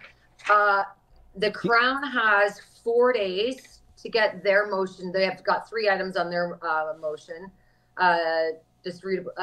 disreputable conduct, social media experts, and his voluntariness. How do you say that word? I'm not sure. How voluntary he was. All right. And by the way, here it is. Check this out. This is the video of the alleged assaults. I didn't even know what it was, because when you watch this, you can't imagine that it could lead to assault charges. Randy Hillier, at the time of this, member of provincial parliament. Let's go! Go! Let's go! Go!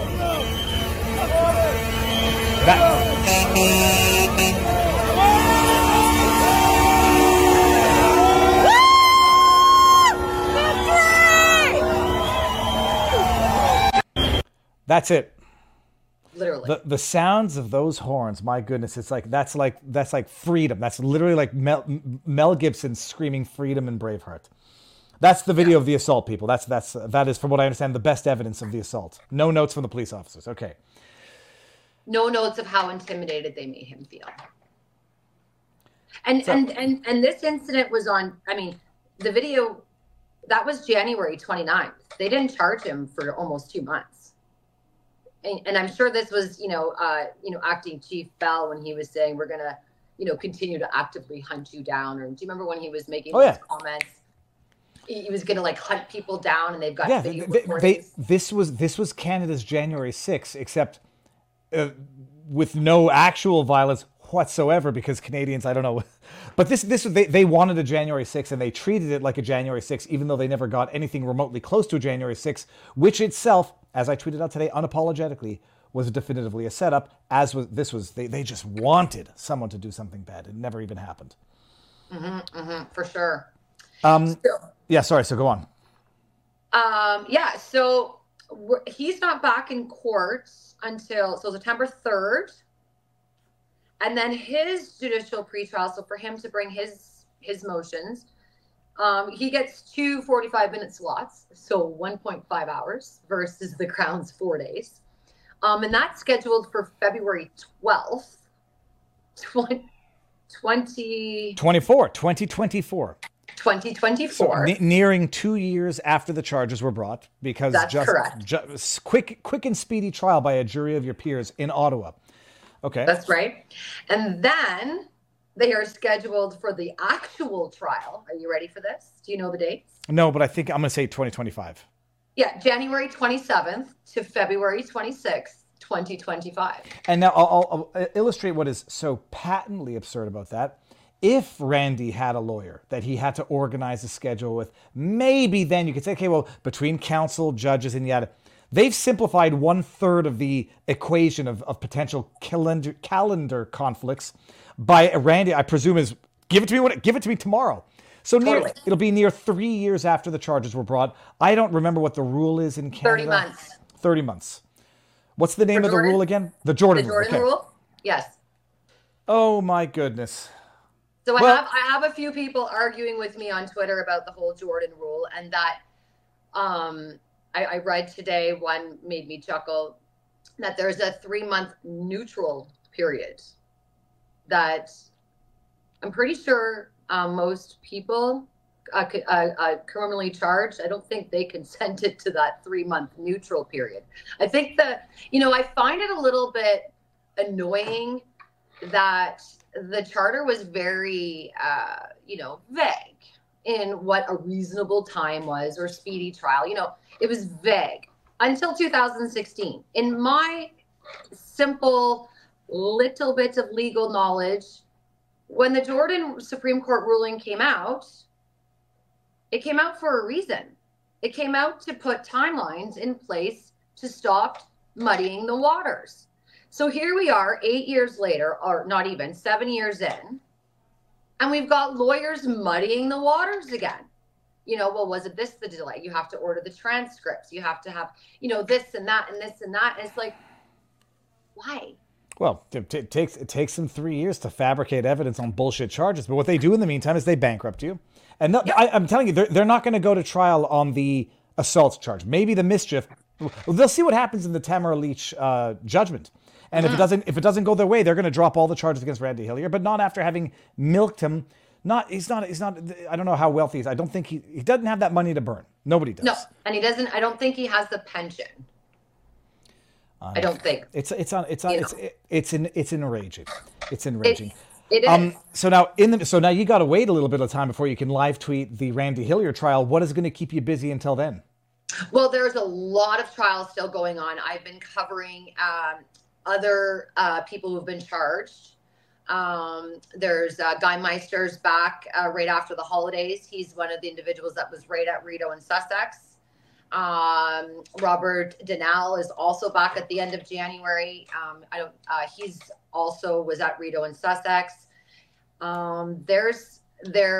There are a lot of cases going on. There was another case last week where she was found guilty on 3 charges. And this is a woman who came from Winnipeg, 2 mischiefs and obstruction. Unbelievable. And so, I find it a little bit, the scale is extremely unbalanced in terms of, how some are getting, a lot of attention. And, the judge in Tamara and Chris's matter is very charismatic and, great with the audience. And, when there was a publication ban on one of the exhibits, she stopped and looked at the court and looked at all of us sitting kind of on the side, the media, and saying, okay, and, went over everything. And even with the audience, explaining what publication bans are, what you can and can't, publish. And she even took questions. She actually, and there was a CBC reporter who had a question. He's quite knowledgeable in what's going on. So he was looking to see I'm sure how far he could push the envelope, right? And there was another independent reporter who had a question as well. So it was really quite laid back. But then when you go into another trial, it's completely 180. Well, I guess it depends on the degree of scrutiny that the trials are getting, and maybe the judges feel more or less empowered to go off the deep end if they know that everybody's watching it. But maybe that's an oversimplified assessment. So we've noticed, so there's been a few trials that I've sat in on, and Brian Duty being one of the legal counsels. We've noticed that the tone comes down a little bit when there's people in the room. Mm-hmm. And there is nothing more nerve-wracking for a defendant to have a judge berating the one person that this defendant is relying on to keep them out of jail. And I just find it so, I don't know, lacking of morality to see somebody sit there and tell you about your 33 years experience. No. Okay, great. We don't care. What I care about is how much experience you have to help the defendant not have a stroke right here in your room because you're yelling at his lawyer. And we ended up having to call an ambulance, actually. It's one of my tweets. This defendant ended up having a medical emergency right there in the courtroom because this judge was just so, he was harsh. When I said the lawyers are pathological narcissists, whatever, they become politicians. They also become judges. I mean, and by the way, for those who have never practiced, the lawyers that become judges typically are not the ones that are making $1 million, $2 million a year at the big firms, because you don't want to go from $1 million to $2 million to $250,000 a year, even though it's guaranteed for life. You're taking a step down in the financial direction. So which lawyers seek to become judges? The ones who are either getting a pay bump, which may or may not be the most competent lawyers, or the ones who just want the power of being able to rule from the bench and rule with an iron gavel. So there's that reality to it as well. I find just having observed a few courts and, different superior courts as well, different matters, there's definitely a weird power trip. And I kind of struggle with it as a human, You don't know who I am. You don't know what I've done. How are you treating people like that? Well, I just struggle with it. You're a presumed. I mean, it's weird by virtue of the fact that you're in there. You've been charged with something. You're unlawful, and so there's that. But it's a grotesque power trip for the most part. There's some very good judges out there, and I came across some. And then you come across some who it was a pay grade, it was a pay bump, a power bump, and they're on that bench for the rest of their lives if they're appointed judges. I mean, some of those administrative judges are on terms, but yeah. Well, I can see maybe a judge being frustrated with a criminal. Okay, sure, maybe. But I've seen this in family court.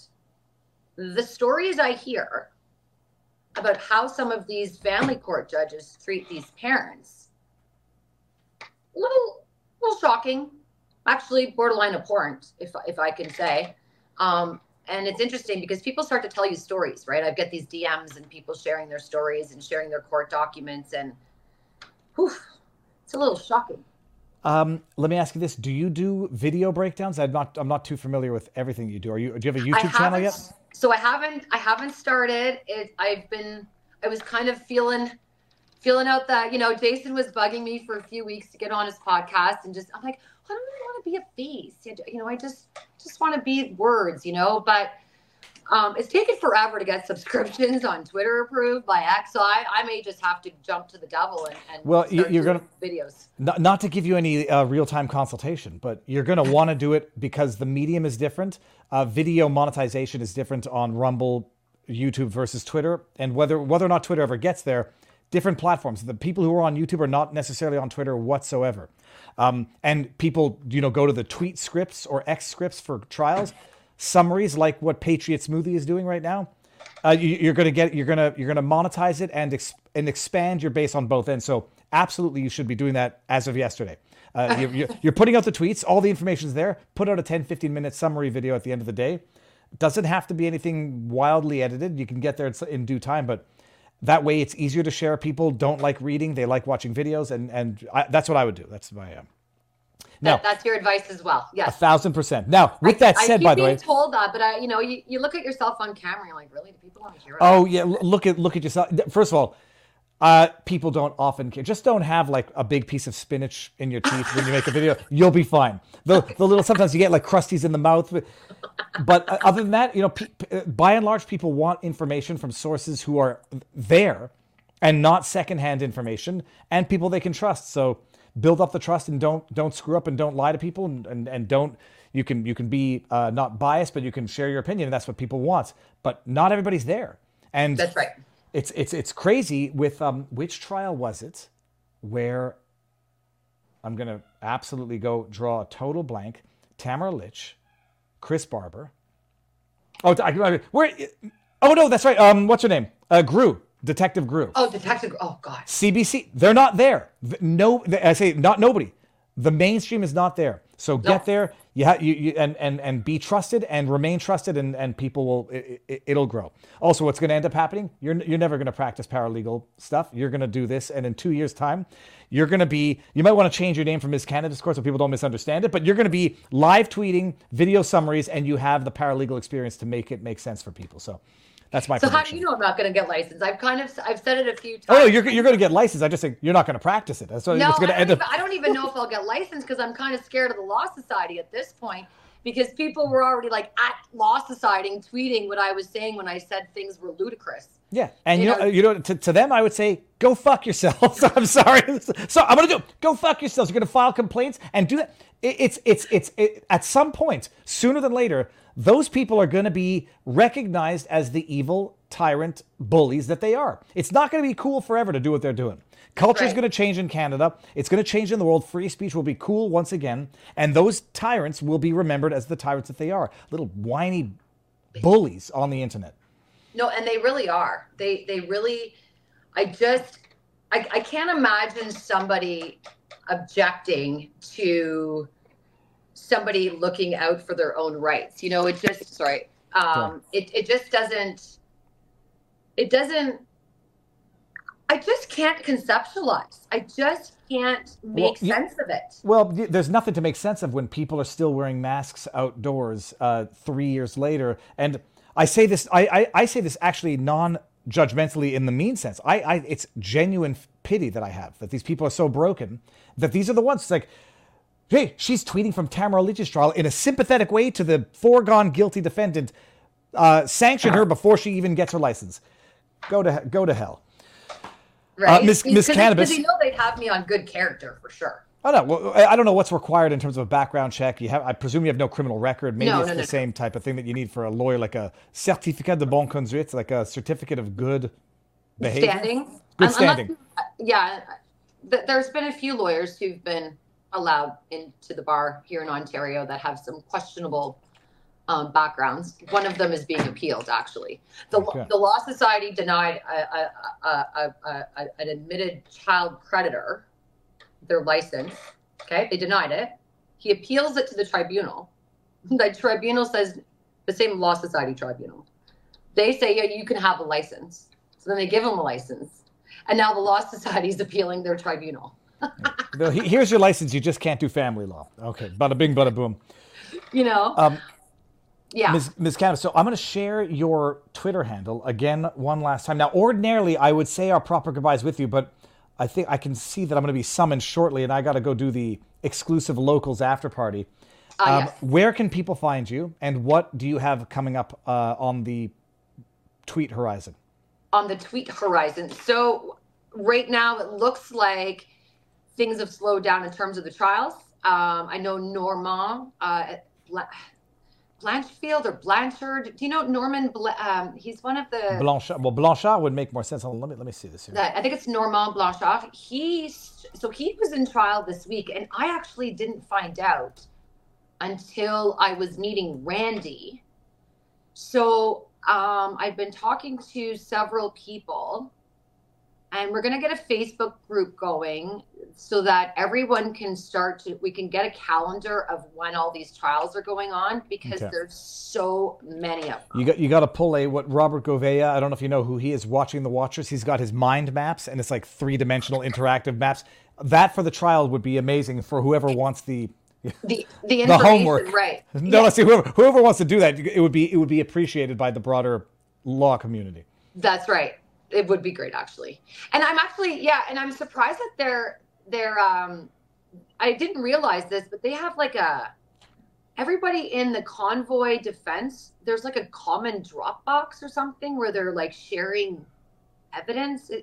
I don't know. I'm going to have to get more information on that, but it sounded very odd to me. It was like that is unfamiliar to me, and I'm sort of a lone wolf in terms of like not I what are those things called where people message each other? There's a word for it. Discord. I can't do any of those things. So, Ms. Cannabis, I hear the beef coming from outside. So what I'm going to do, ordinarily I would end this and we'll say our proper goodbyes. I'll text you afterwards. Thank you very much for coming on. You'll come back on whenever there's updates and update the world. Let us know how you're doing. Thank you. Thank you for having me. Oh, any time. And I'll text you afterwards, because ordinarily we'd say our goodbyes, but I'm going to go over to locals and have a little bit there before I get in trouble with the wife. That's right. Okay. All right. Have a great night. Merry Christmas, everyone. Thank you. Thank you very much. And it's the first night or second night of Hanukkah. I forget what. And I can smell something is being cooked in the other room, and it smells delicious. But I'm going to go as long as I can until my wife comes in here and says it's time to open up some presents. Amazing. Ms. Cannabis, we'll talk soon. Thank you very much. All right. Have a good one. Everybody, I'm going to give you Ms. Cannabis's Twitter handle one more time before we go on over to vivabarneslaw.locals.com for as long as I can until I get in trouble with my wife. I hear the door opening and closing, which means that people are coming in and going out. And I think they're bringing in gifts. Hold on. I put a little rolled up towel under my pain in the ass, literally. All right. Come on over to vivabarneslaw.locals.com. We'll have our exclusive after party. It won't be too long, people. There's some tips to get to, some chat. If you're not coming on Rumble, everyone, we will be live on Sunday, and it's going to be one heck of a show. So stay tuned for that. And let me share Alison Morrow's video one last time before we go. And it is here. There's one Rumble rant left that I just saw from Sammy. Max ATM I've seen was about 3,000. So 3,000 in cash withdrawals for 20 weeks over 4 years makes up about 1.6 million. Seems to be in 5-month increments for all his business dealings. Wow. Good math, Sammy.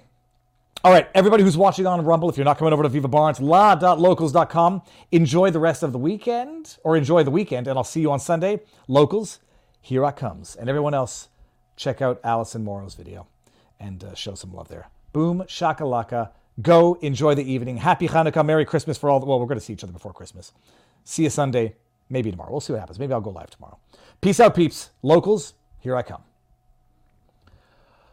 Oh, locals, okay. Oh, look at this. Bill Brown is tweeting out a picture. Sunset at the close enough corral this evening. Look at that. Beautiful sunset. I was up with the sunrise this morning, Bill. It was quite amazing. Bill Brown has another screen grab here. NBA versus NFL. 36 have been accused of spousal abuse. 7 have been arrested of fraud. 19 have been accused for writing bad checks. 117 have directly or indirectly bankrupted at least 2 businesses. 3 have done time for assault. 71 cannot get credit card due to bad credit. 14 have been arrested on drug-related charges. 8 have been arrested for shoplifting. 21 currently defendants in lawsuits. And 84 have been arrested for drunk driving in the last year. Can you guess which organization this is? NBA or NFL? No, I'm going to say it's Congress. Neither. It's the 500... I didn't watch it. I literally, and I promise you, did not read the end of that before knowing where it's going. Because I don't think it's that bad for the NFL or the NBA. Victor _Cardone says, war was lost months ago. I only want an accounting of the billions already sent. And an accounting of the billions and an accounting of the human loss of life. That's in respect of the Ukraine. USA Now says, in case you missed it, which is what ICYMA stands for, Mehdi Hassan's MSNBC show canceled. Inasmuch as he's a scumbag, liar, propagandist, I will not rejoice in his demise. I'm thinking of how to finish that sentence. I will not rejoice in it. It's just the free market saying we don't want to support liars. Not even dishonest bastards. Why would I want to support a dishonest bastard? What he did to Taibbi, what he did to Vivek, he's a dishonest bastard. And people get fed up with that crap sooner than later. Denise Ann too says, I'm ready for all the criminals to be prosecuted to the fullest extent of the law. And I presume that is in response to Hunter Biden et al. Dean W 007 says you won't rejoice. I cannot. It's not cancellation in the sense either that he's been canceled. It's just meritocracy. He sucked. He was a smart man. He was too smart for his own good. Bad man. Very, very, very bad man. Now, there was another tip that just came in that I missed. Bobby84094. That's a new name. Bobby, how you doing? Reed, Tucker, and Alex. I didn't like when unnamed anonymous sources made claims about Trump and Melania in private. I don't put much credibility in people saying the same about Biden. We can't get the White House to admit that Biden has problems in public that we can see. Speculating about the things that happen in private are useless. There's definitely a touche to that, because in as much as I don't like anonymous sources either, it's true.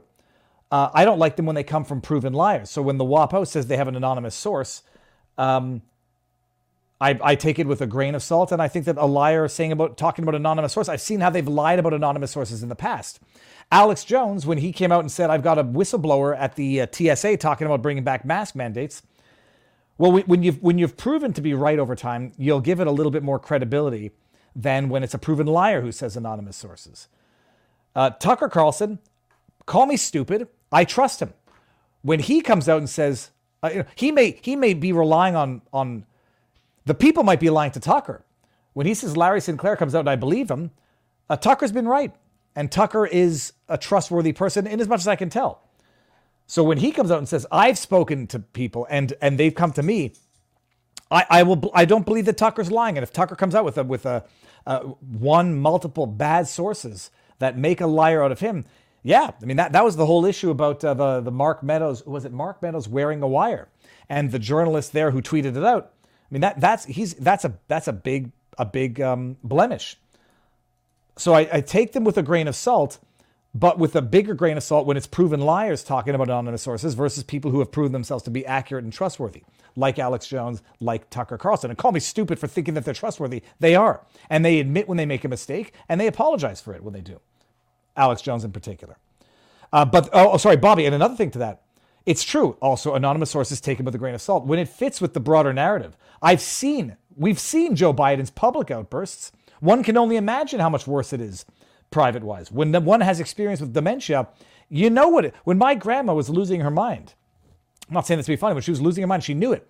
And she would always say, David, don't let me do anything stupid. It was so cute, but it was also so bizarre. Like, I said, Grandma, what do you think you're going to do? We're going out to Snowden Delicatessen for lunch. What are you going to do? Like, take your shirt off and run around? I mean, in her mind, it was like at a time when she was battling dementia. And it was cute. It's funny. It became the thing. It's like, David, don't let me do anything stupid. I was like, Grandma, what are you going to do? And obviously I will not let you do it. But we know how people with dementia behave. And it's not unfathomable to even just assume that it happens, let alone when you have an anonymous source coming from a trusted source. The dog's biting people. There's certain types of behavior that are indications of improper treatment. And I say that also with full awareness that I had that Frenchie, Barney the French bulldog, who was psychotic. We had to give him back to the breeder. And so people can make the same accusation. People can make that accusation of me. I had a dog that bit people. Didn't really bite anybody except for me, actually. Just vigorously defended one of our kids to anyone even approaching her bed and got into a full psycho mode. But I also happen to know that that dog came from a breeder that was under investigation by the Quebec government for inbreeding, importing dogs from abroad, and which is why, whatever. So all that to say, yeah, you're right, but it's not the Washington Post citing it's not a lying, dishonest MSM rag citing an anonymous source. It's someone who is trustworthy and has proven themselves to be trustworthy. Got Bill Brown, more pigs in the house. Biscuits and Smuts says Viva is about to get the cold shower treatment, stretching the show out. He doesn't know the state of his menorah. Oh, menorah. Yeah, Dean W. Stay out of trouble. Thank you both. Auntly says, elsewhere in the world, they have elves on a shelf. In Canada, they have... This is so funny. That's a goose on a moose. Oh, it's a goose on a moose. But let me show you this, because this is actually straight up something that happened to us.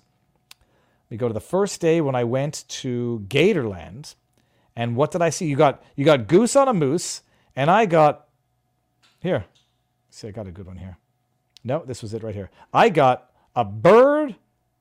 I'll think of a way to make this rhyme. Let me see if I can see this. That is a crane on a gator. So I'm going to have to figure out a way to make that rhyme. But it was a bird just sitting on an alligator. And the funniest thing was the bird, the gator, when it got pissed off, it would just go into the water. And the bird, once it got like an inch of water on its ankles, it would fly off and land on another gator. I was sitting there recording, hoping I would capture a gator snatching up one of those birds and devouring it. But lo and behold, alas, it didn't happen. What else do we got here? Goose on a moose. Meanwhile, in Canada, okay, fine, we're going down here.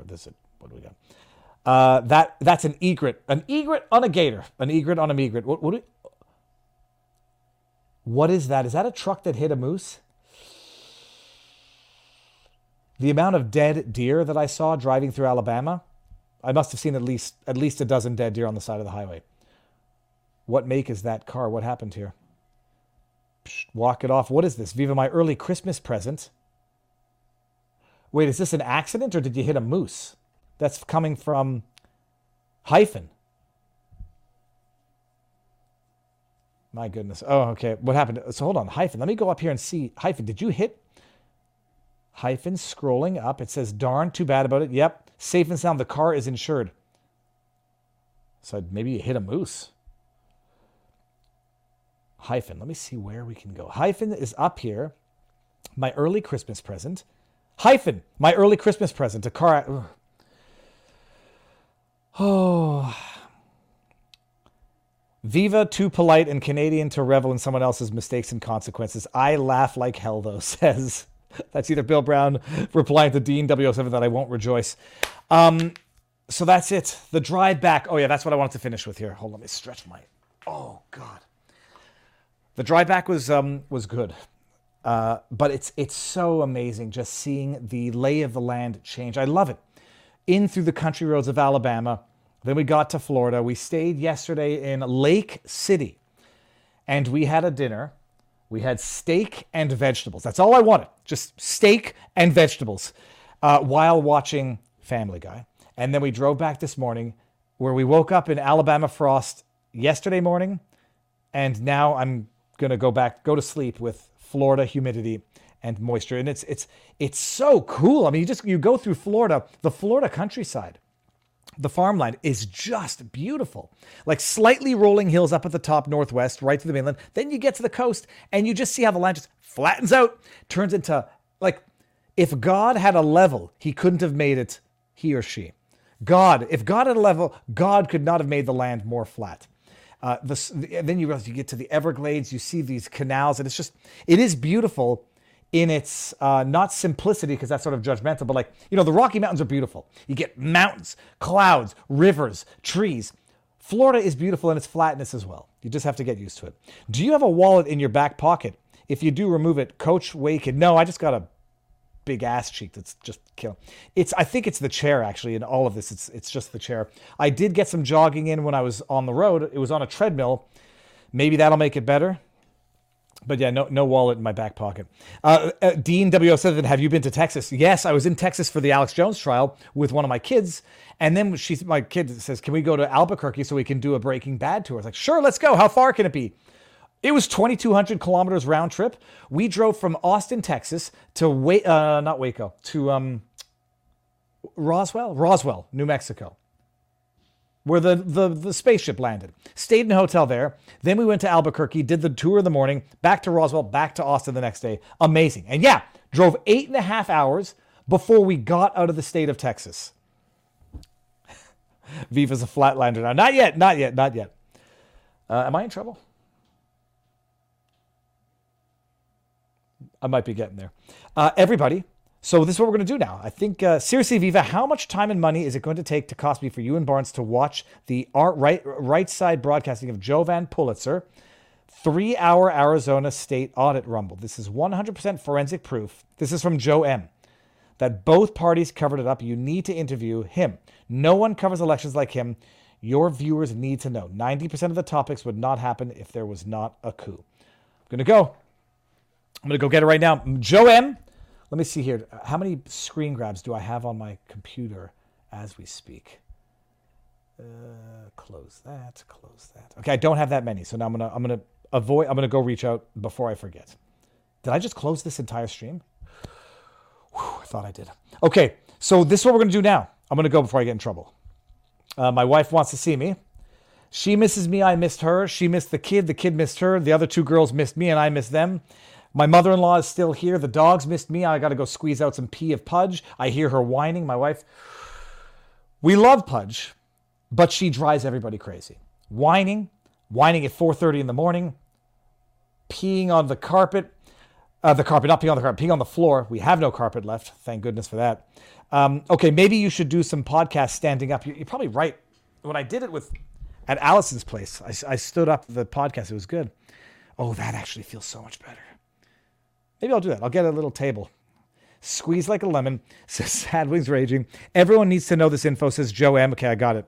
Run back the ballot CO.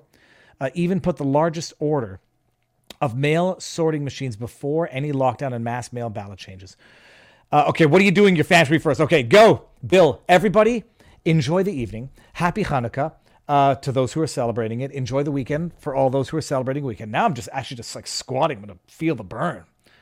Maybe I'll just do this podcast squatting and just develop quads of steel. All right, I'm going to end it. Everyone go have a good night. Thank you all for being here, and I will see you Sunday for sure, and maybe something of a video tomorrow. We'll see what happens. Go and good evening. Peace be with you. Go.